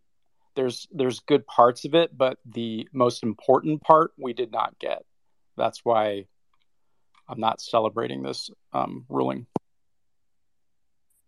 And again, I agree. I am celebrating the fact that we've even gotten this far and that we do have the opportunity in the future. The case is still rolling and it will get in front of SCOTUS as far as what they've carved out of this. But again, I'm still hopeful and it's still public record, but I'm with you. I mean, I wish they would have just gutted CISA right here, right then. But Let me just say it one other way, Trash. If they had put CISA on this, okay, it makes our little fight here between us and the censors, okay, it makes it a lot easier if we want to go after, like, you know, the censors at Facebook or YouTube directly.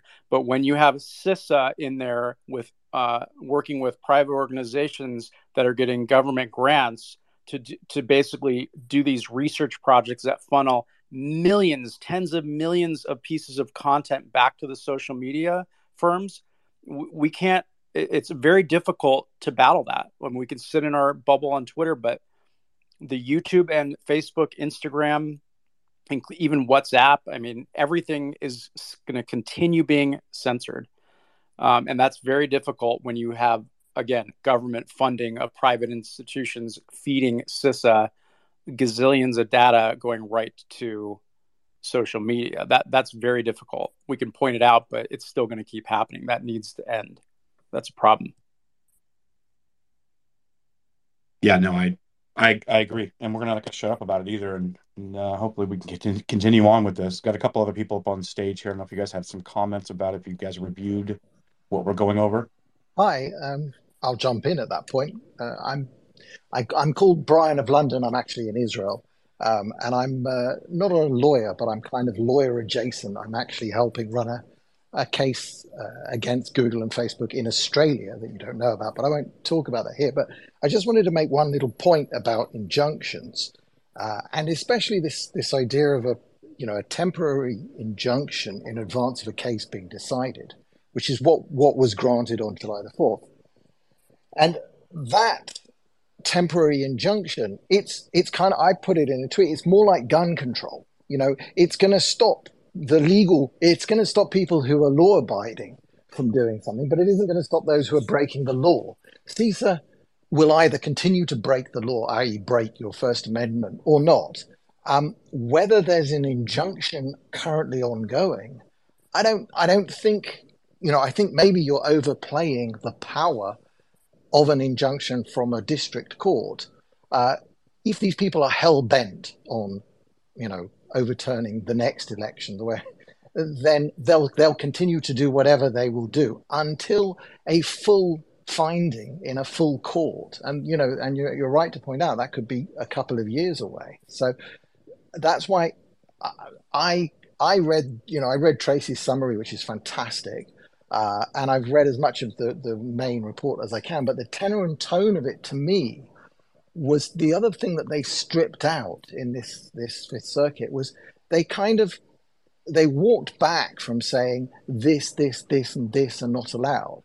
But they stuck with the overall idea of, we all know what the First Amendment allows you to do, and this stuff is not what you are allowed to do. So they kind of nailed the people who are really obvious with just the preliminary discovery.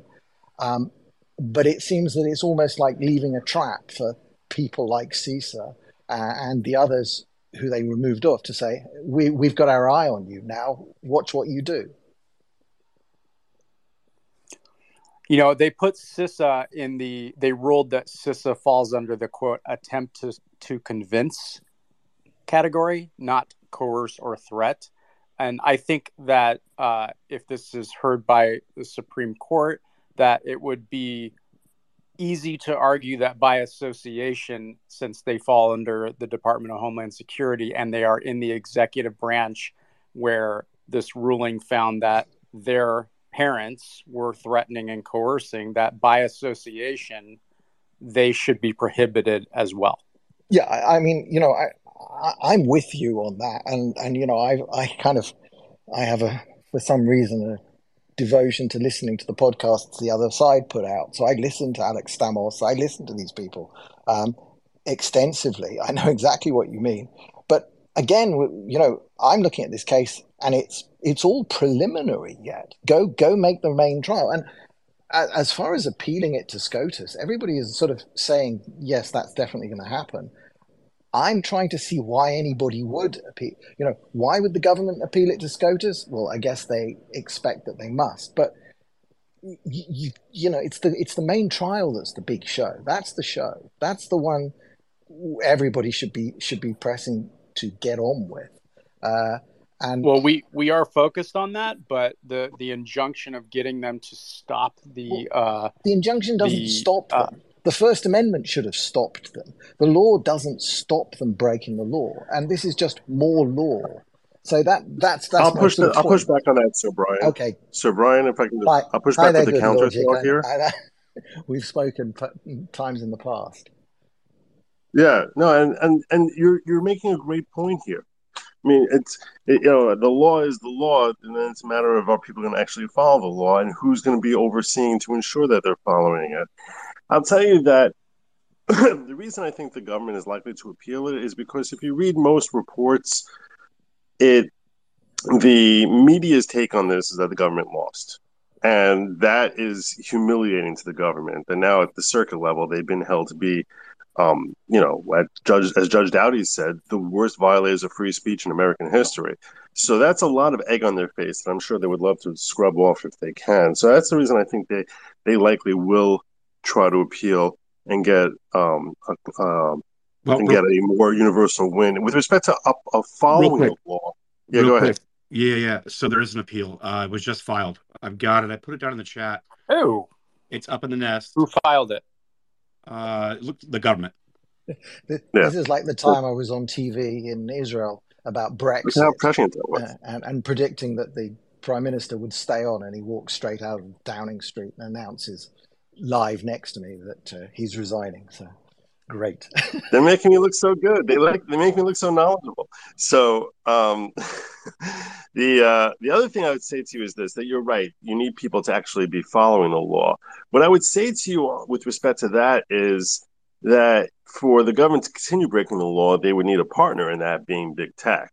So that is a reason that perhaps we can be confident that big tech would be concerned that now if they were to allow Biden and all the parties who in the FBI who are still enjoined from collaborating with them, and they would continue that collaboration, that they could be left holding the bag if they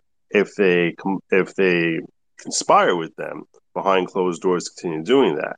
So in that sense, it's not like it's the government itself which would be acting alone. This type of activity, which has been deemed illegal, at least while this TRO is in effect, they can only violate it if they have a willing partner in the form of big tech. Now, maybe some parts of big tech will be more amenable towards violating a TRO, like perhaps Facebook or Google will be more amenable towards working with them than we would expect Twitter to be under Elon's leadership. But they can't just do it unilaterally. They're going to need someone to help them, and the question is whether this order would frighten big tech from actually going along with this, unless they're very committed to a leftist agenda, which some of them may be, but that would show a real commitment to a leftist agenda to ignore a TRO.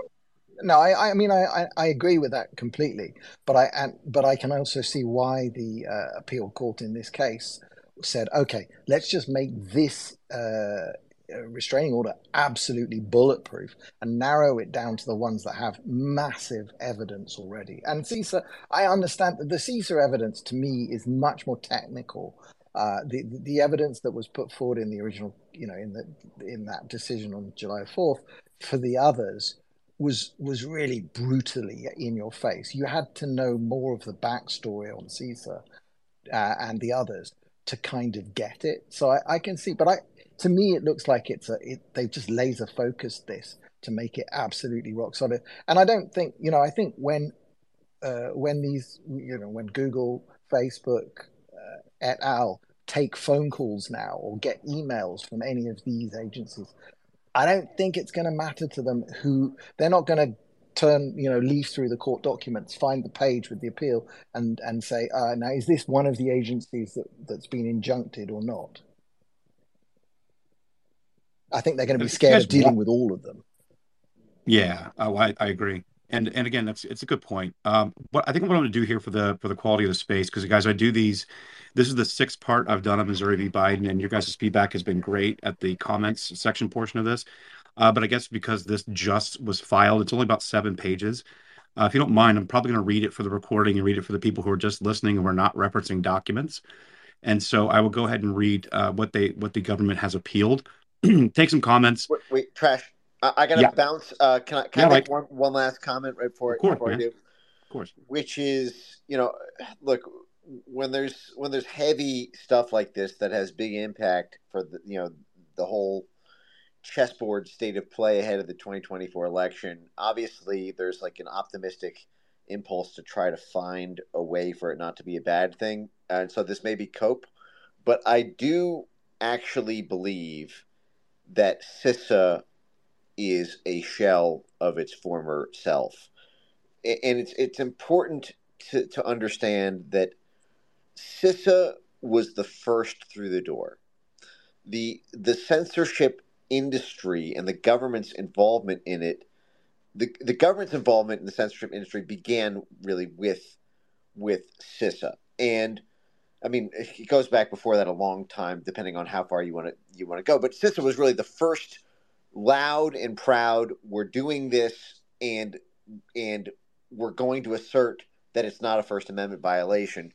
And it was only after CISA successfully got away with the 2020 election censorship op that censorship expanded like a cancer. It metastasized throughout the body of the federal government as all the other federal agencies got emboldened by the fact that, well, hey, CISA did it and nobody made a peep about it. So, the White House, DHS, National FBI, the National Science Foundation, there became this whole of society really entrenchment.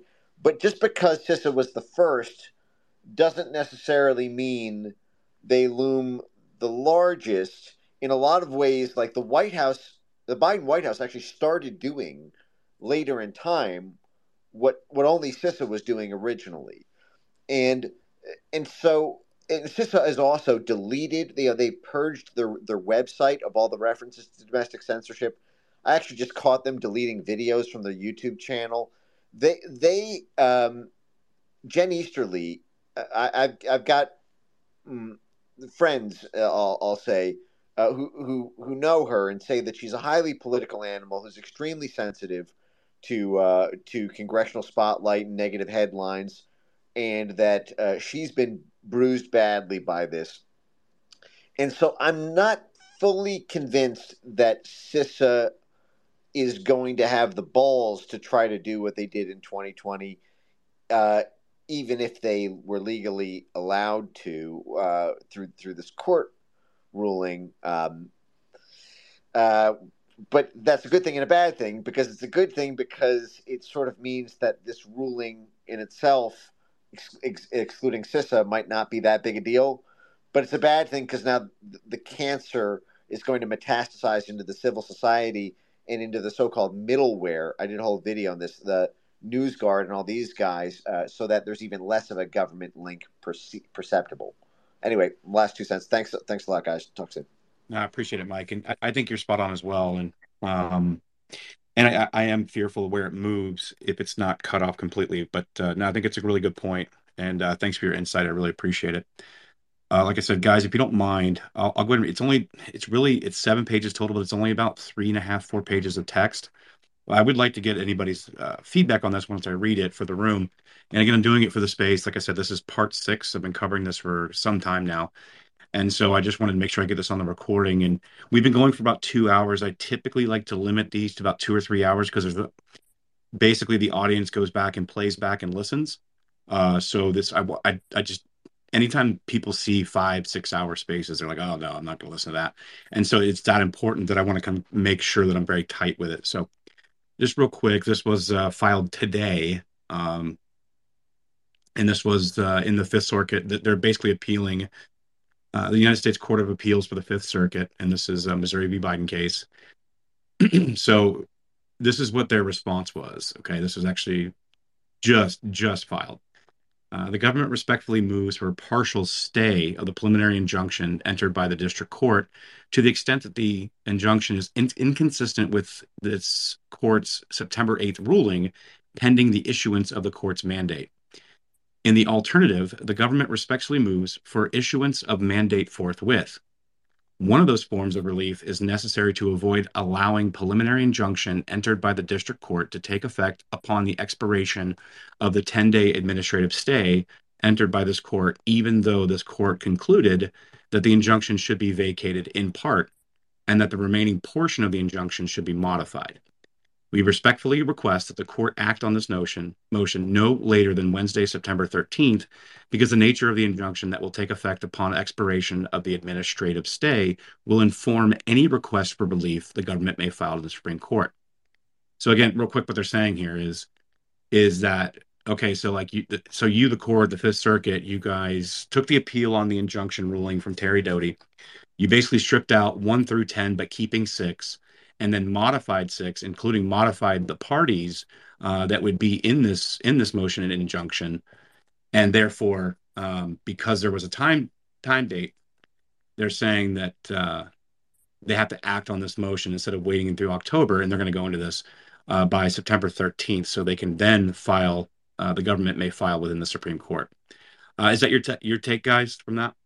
Well, I would tell you this, that normally when there's a stay or of the nature that was applied by the Fifth Circuit, it's just procedurally to give everyone some background here. The state of Louisiana moved for a TRO, saying that while this case is ongoing, that the parties who are involved should be enjoined from committing the activities that they've been committing prior to the commencement of this case. They were granted that TRO. I'm not going to go into details about that. But then when they was brought to the Fifth Circuit, so the government succeeded in getting a stay on the injunction, and that stay on the injunction basically meant that that the government was no longer prohibited from interacting with big tech in the way they had been interacting. Now, when the Fifth Circuit grants that stay of the injunction, it has a shelf life which usually dies within a couple of days of when they hear the case and issue a decision. So what the government is pointing out, probably correctly from a procedural perspective, is that because a decision has been rendered by the court, the stay that was put into effect dies a few days thereafterwards, and accordingly, Judge Doughty's initial order would go into effect in full until there's a new official order that would be entered. And they're afraid that Judge Doughty's initial TRO would naturally revert to the state of events because of the way our procedures were. Yeah, this is somewhat of like a technical appeal because apparently the Court of Appeals decision won't become final till October 31st. So they're appealing. This filing is basically they're asking the higher court to either make its decision final now or put a temporary hold on the lower court's orders in the meantime. That's what this is. It's not like a Supreme Court appeal, obviously. Correct. So it's supportive so that they have breathing room because because they have a 10 days to a stay for the Supreme Court, but the Court of Appeals decision won't become final until October 31st. So this appeal is putting a stay on the lower court's decision and asking the appeals court to make their decision, their final decision quicker than that. Because the possibility is it creates a vulnerability from them between now and then if they do any type of social engineering or pressuring or censorship. Yeah, this is probably like something that should have been expected. Yeah. And people should be aware that if the Supreme Court grants that application, the purpose of granting it would be to at least in the short term uphold what the Fifth Circuit did, because right now there would be that gap until October 31st, which Judge Doughty's initial decision would be what's governing law. So it's not reflective of how the court feels about the circuit's decision or anything like that. It's really just for maintenance of everyone understanding what the obligations of all the parties are, rather than being this sort of conflicting morass of, are we acting under Judge Doughty's initial order or under the Fifth Circuit's revised order? So that would be a reason for the Supreme Court to step in and say, okay, we're going to put these rules into effect that are going to apply for the next 6 weeks or so, without the Supreme Court actually giving any sort of reflection as to how they feel about the decision of the Fifth Circuit or Judge Doughty's decision. Yeah, and that's why it was filed as a partial stay, because the government is happy with most of the ruling. That timeline of the district court, their ruling is still in place, and that's why they don't want to alter the rest of it. So I was thinking this is like a Solomonic decision, right? Like King Solomon, right? So you're kind of splitting up the baby kind of argument. So I was reading something from a Harvard professor who did a Substack regarding this. So essentially, by carving off these other entities, they can still go and do whatever they want, maybe yes or no, until October 31st. No, they cannot do whatever they want until it's been decided. So it's still they're still under the eye, so to speak. Exactly. Like CISA cannot do anything. The district court's ruling is in effect till October 31st. Right. Okay. Thanks. Yeah, I mean that's pretty much it. And then what they do is they actually offer a couple solutions in this motion. So they're saying, first, this court could enter a partial stay of the preliminary injunction to the extent that it is inconsistent with this court's ruling, pending the issuance of the mandate. The government is entitled to such a stay under the ordinary standard, and it references the case, because this court has already held that the government's appeal from the injunction succeeded to the extent of the proposed stay, and because the court's opinion makes clear that the government would suffer harm by being prohibited from engaging in legal conduct. Again, there's that again. That's not part of the initial injunction, and it's certainly not taken away in the decision by the Fifth Circuit. Then they're saying, in the alternative, the court could direct the clerk to issue the mandate forthwith. The clerk will immediately issue the mandate in such instances as the court may direct. The court has previously taken that approach when vacating a preliminary injunction, presumably to avoid the anomaly presented here. And there's a case that they cite. So they're saying, as between these options, a partial stay would be preferable, as it would give immediate effect to this court's modification of the injunction without otherwise altering the course of the proceedings. But either form of relief would avoid the improper result of allowing the district court's preliminary injunction to regain effect even after having been held invalid in this court.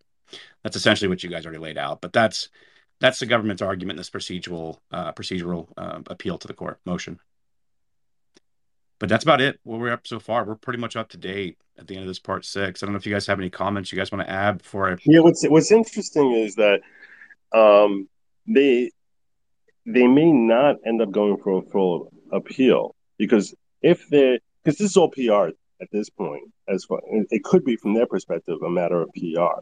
So if they feel that the Supreme Court steps in and grants them some order, which basically would put the Fifth Circuit's mandate into effect immediately rather than waiting until October 31st or something of that nature, they might feel like that's enough of a win in the court of public opinion that they might not bother going forward with an appeal if they assume they can operate through CISA. Now, as Mike pointed out, CISA may not be sufficient for what they're looking for. They might want to have the FBI to have their continuing involvement, or Fauci going forward, as there's all talk of a new surge of COVID that's coming.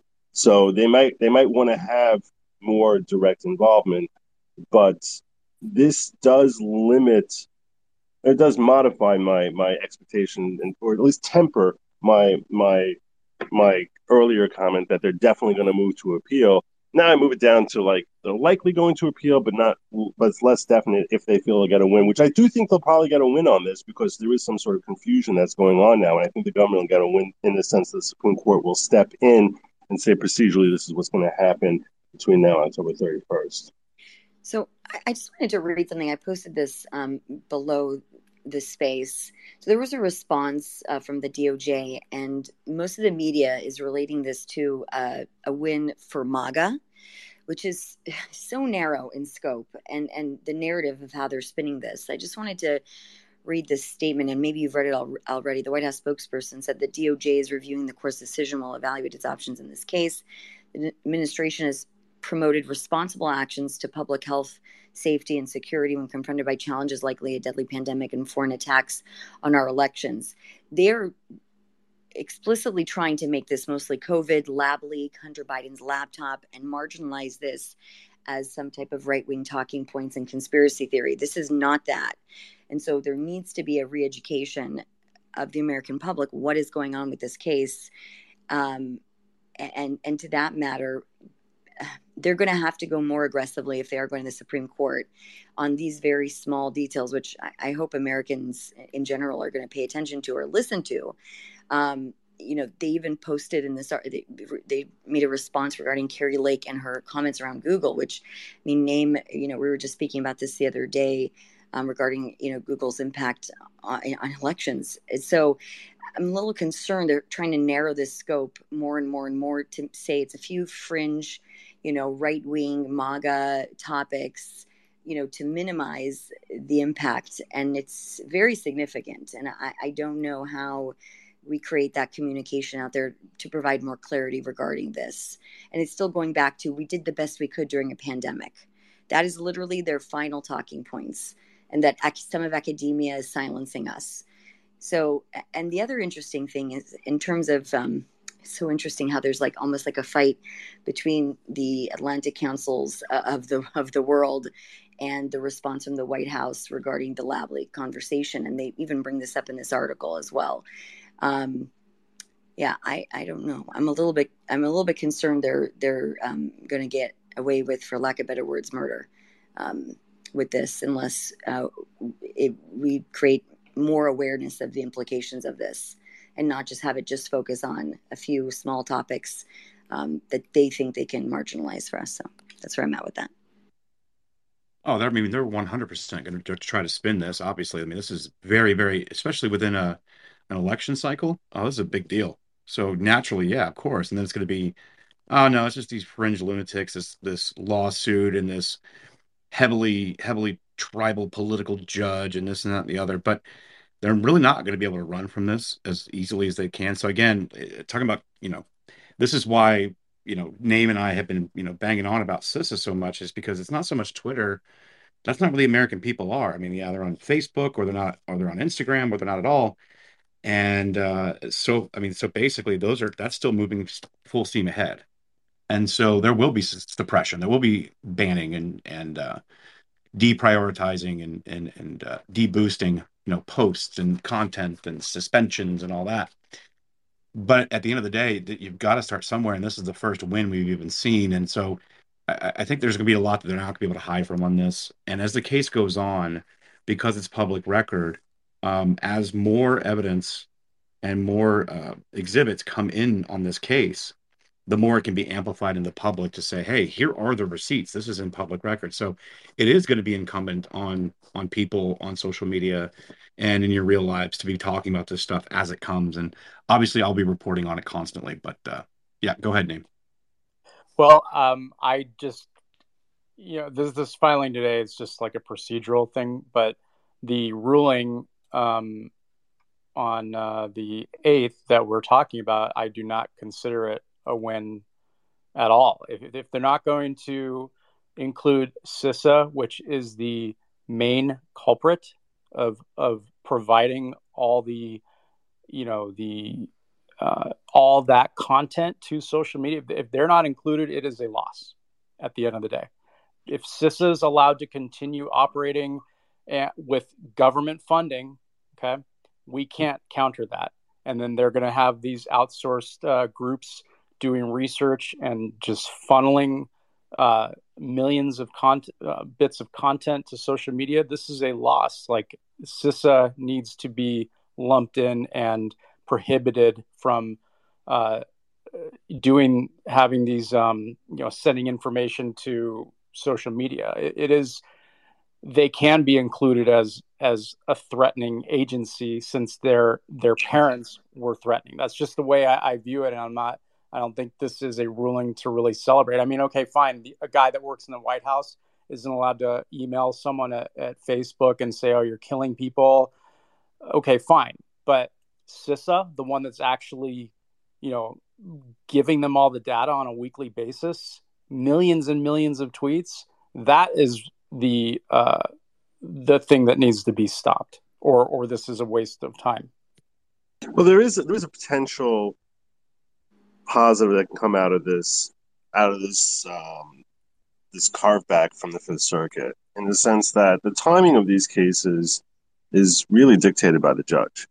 And seeing as how Judge Doughty has expressed in perhaps the most vocal terms I've ever seen from a judge about his shock at the level of abuse of First Amendment rights and the significant carve back that has been made in allowing CIS to continue this activity, it's possible that Judge Doughty will push forward the timeline on this entire thing to actually give a final decision well before the 2024 election and issue and have a finding which would not be reliant on the Fifth Circuit or anything of that nature, in the sense that it's not going to be his order, but it'll be, a final ruling in the case altogether, which would prohibit all of these agencies from meddling with big tech. So that's the potential silver lining that we can see out of this, because we do see it's very evident that Judge Doughty feels very strongly that the government and on all these different agencies have been violating our First Amendment rights. Yeah, see, so I agree with that. Like, I think that the overall outcome will be positive, but my concern is we're in September 2023. We have an election a year away, but the time between now and then, there's a lot of damage that can be done if CISA is allowed to operate as is and as they have been. That's my concern. Oh, I agree with you. I agree with you. I think even one day of them doing this causes irreparable harm. I mean, it could be. Look. Let's be real about this. The people who they target are people like who are expressing publicly opinions like we are expressing here in this space. We are on the front line of this, in the sense that it's you or me that can be censored and stripped of accounts tomorrow. So and hundreds, if not thousands, like us, who may be larger or smaller in with respect to the reach of the public. But we are the ones who are on the front line here. We're the ones who Biden was talking about in his red speech there, where he was talking about the biggest threat to our country is ultra MAGA. I mean, who's he talking about? He's talking about us. So, I mean, we can laugh about his terminology, but it's been reflected in the way the government has carried out the executive branch has basically gone hog wild in trying to find any basis possible to come after people like us, or many people in the audience here, like Brandon Straka, who's in the audience here, or countless others who are the face of what they consider to be a threat to their power. Yeah, I just wish that the bigger voices on the platform that cover this stuff aren't so quick to jump and declare this some sort of major victory, because it's not. Like, part of that district court decision was, most of it was, the biggest part, CISA, was clawed back. It was reversed. So Tracy's first reaction to it was right, but you have large accounts on here like praising the thing, and I don't know. Like, in the meantime, as we said, beating a dead horse, CISA continues to do well. I mean, at least till October 31st, they're prohibited because they're under that district court ruling. So they're not doing anything right now. But as of October 31st, or if the appeal court replies to this or makes a new ruling based on the filing today, CISA is going to be back in business. And that's a problem. And I do think we'll have a good outcome in the end, but there's a lot of damage between now and the end. And I'm going to plead mea culpa to what you just said, name redacted, because when this decision first came out, the reporting on it came out, I happened to be dealing with a family function over the last week or so because my son just got married.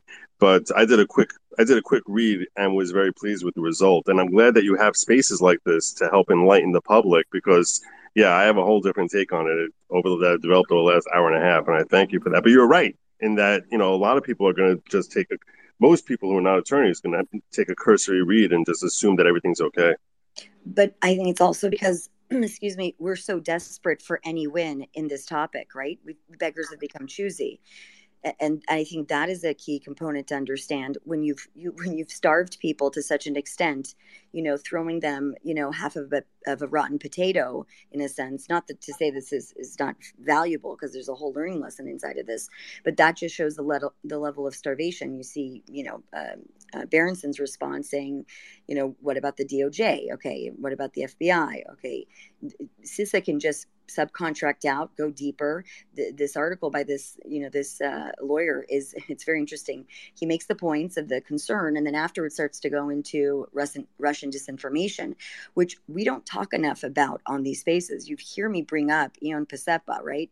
You hear me bring up the Palestine Papers. You hear me bring up the disinformation campaign and the trove of evidence he brought over, and so there is some clear points about Russian interference.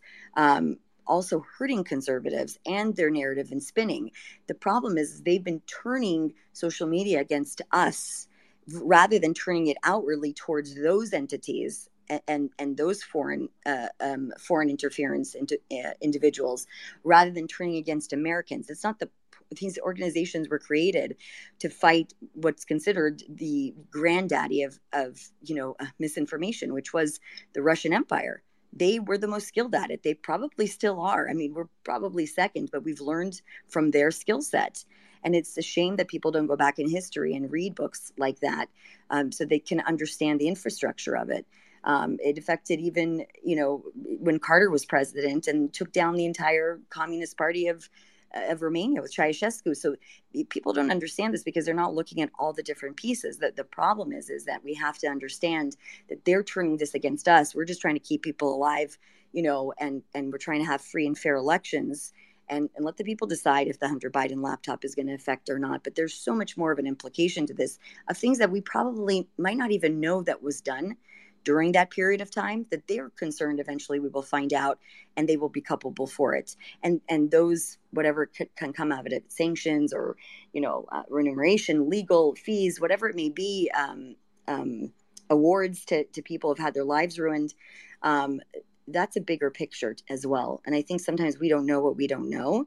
But it's just interesting how this professor, this lawyer at Harvard is, arguing. It has a whole law course on this at Harvard, just Missouri v. Biden, which I find is very interesting as well. So thanks. Sorry, that's it. No, Yeah, I mean, I would just say, this is the document we're talking about is 74 pages long. Okay. And 99% of people are not going to read that. And they're just going to grab onto the initial headline reactions, sort of like the algos that do their automatic, oh, we won, this is great, they revert, the White House can't talk to social media. But that's why these spaces are so important. It's why Tracy's analysis of it is extremely important. So the worst part of this filing is on page 72. So we have like 600 people on here listening, or 500. How many people got there or even opened it? Or it's like, just don't be too quick to declare victory when there isn't here. And I don't know. It's just well, I mean, that's why Tracy and I were running around on Friday when the decision dropped. I mean, she sent it to me right away, and we were talking about it, bouncing back and forth. We got through maybe yeah. 30 pages, right? I'm seeing all these posts and tweets everywhere, and I'm like, I'm hopping around the comments like, guys, you need to back this up a bit. You really need to read and see what's going on in here, because again, some of it's good. Yes, it is, but it's just an injunction. But the evidence is the exhibits were what I was after, right? It wasn't Yeah. so. So we can But explain it. Go ahead. yeah.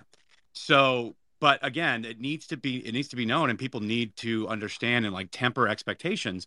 But moving through this, need to understand exactly what they've got. So again, you can go through this space, you can go through Tracy's reporting and the threads, you can go through my threads. So that information is there. But yeah, finish up, name, and I'll get to Vin. So just to sum up, from the point of view that the the appeals court was coming from in this ruling. Okay, they basically outlined threatening behavior, whether overt or covert, from all these various divisions: the White House, the NIAID, Fauci's area, the State Department, CISA, the FBI, the CDC, the Surgeon General. So they looked at all of those these groups, their behavior. What did they say on TV? What did they say in writing? And because the White House and the Surgeon General, the CDC, and the FBI, their communications with social media in some cases were overtly threatening, and then in some cases were suggestive based on their authoritative position. Okay. And then some of those agencies also discussed and terms of service with these social media platforms, and those platforms changed them. So that's why this ruling prohibited those agencies from discussing or even talking to social media about these sort of things. And because CISA wasn't doing that, that's why CISA got off the hook, because their daddy was doing it. That's the viewpoint I'm coming from, and that's what I think the appeals court there, from their position, they just didn't see threatening behavior or terms of service discussion by CISA. That's why CISA was let off the hook, and the State Department. Yeah, I know. Yeah, I was kind of talking about that earlier as well. So, Vin, go ahead. Hey, thanks, Trash. Good to see you. Hey, Name. Yeah, I think for me, the biggest payload for this, because obviously we're not going to see anything substantial for a while, as far as outcome. But I think the biggest payload is the opening that it creates to discuss the First Amendment with other people who are not deeply steeped in these things, just your regular people on the street who are hearing about this, who don't know the details, but it's evidence that these things are taking place. And, as the case progresses forward, we're going to see pushback, obviously. Well, we may not, like Name was saying, they may not, they may not appeal to the Supreme Court. They may not go any further. So, but if they do, and even in the near term, like now, it gives us an opening to discuss the importance of the First Amendment and how, the federal government can step in and chill speech. Everybody understands that, and I just think this is a great opportunity, even though, it may not go anywhere, it may go somewhere, I don't know, who knows.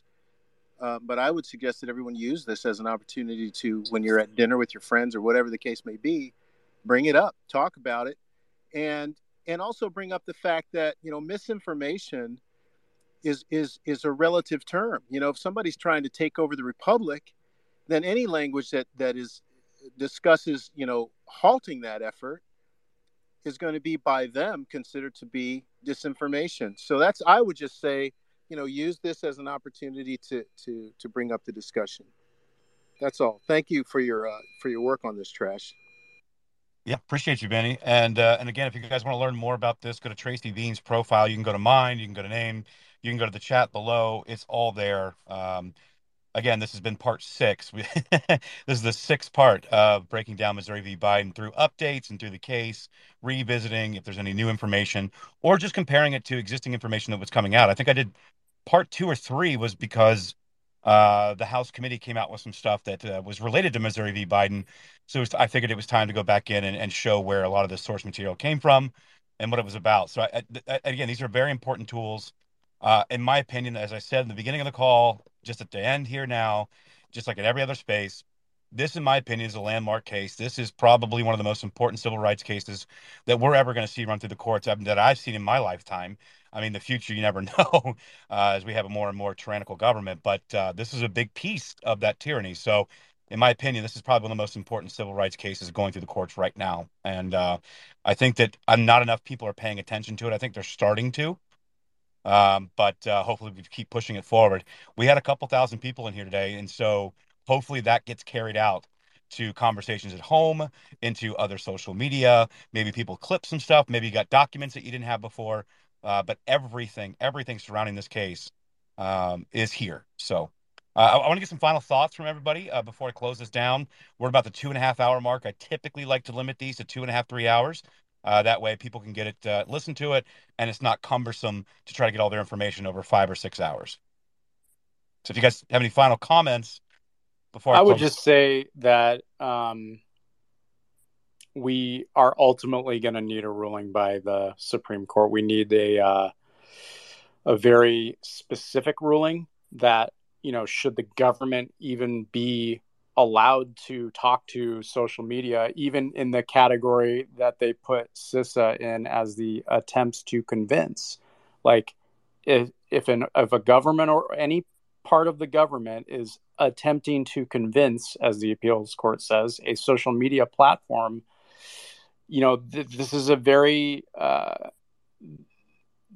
this is not good. So it ultimately is going to need to be decided by the Supreme Court, whether they get involved now or at the end. I hope it's now, because it would prohibit, if the Supreme Court was able to rule on this now, we could halt CISA's activities through the election and through the trial. And that's what I think is important. That was the whole point of this injunction. So I hope that's what happens, and stay tuned. We hopefully in the next week, I think Trash will probably hear if there's an appeal on that. But that's what I hope happens. Otherwise, we'll keep, Tracy is the main one covering this, and then Trash does the spaces. So, and I sort of give my commentary, and I read the 75-page documents and whatnot. So just follow us, and we'll be keeping you up, unbiased, by the way. Even on the Jim Jordan thread, like, I don't care if something's in caps. I'm gonna, call things as it is. I know Trash is that way, and Tracy as well, and that's the way it should be. I think it'll end up working in our favor, though. I just hope sooner. Yeah, of course. But ultimately, my message has always been this. Even when I'm covering things like the DNC influence machine and the David Brocks of the world and the Michael Teeters of the world, even when I'm covering them, we're covering the censorship stuff that obviously was, heroic doses of censorship towards conservatives. This will be weaponized against the left at some point if power shifts. Make no mistake about it. This apparatus is technically neutral. It just has interests behind it towards one direction. This will go the other direction should power swing, or should a result be desired by the people who have their hands on the levers of this machine.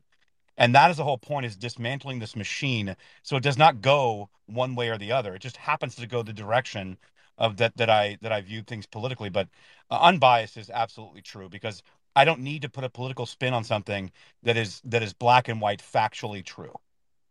Yeah. And just, again, one other thought is, we're able to have these discussions on this platform, but there's not a lot of reach here. Just don't discount, don't forget that tens of millions of Americans use Facebook and Instagram to get their news. Okay, so the fight is most of the censorship there, and YouTube and the Google search algorithm. So that's why we're going to keep staying on this, and hopefully get the message out and get good outcomes better than this one. I just wanted to say thank you to Trash and Name, and obviously Tracy and everybody who's done all this work. I just read through Trash's whole thread really quickly. I was working, so I was trying to catch up, and I'm going to listen to this space again because I know their comments were probably amazing in here. So just thank you guys so much. Thanks. Yeah, following Vinny, do you guys have any final words before I close this out for the day? But I appreciate you guys being here as well. Yeah, I just want to say great job.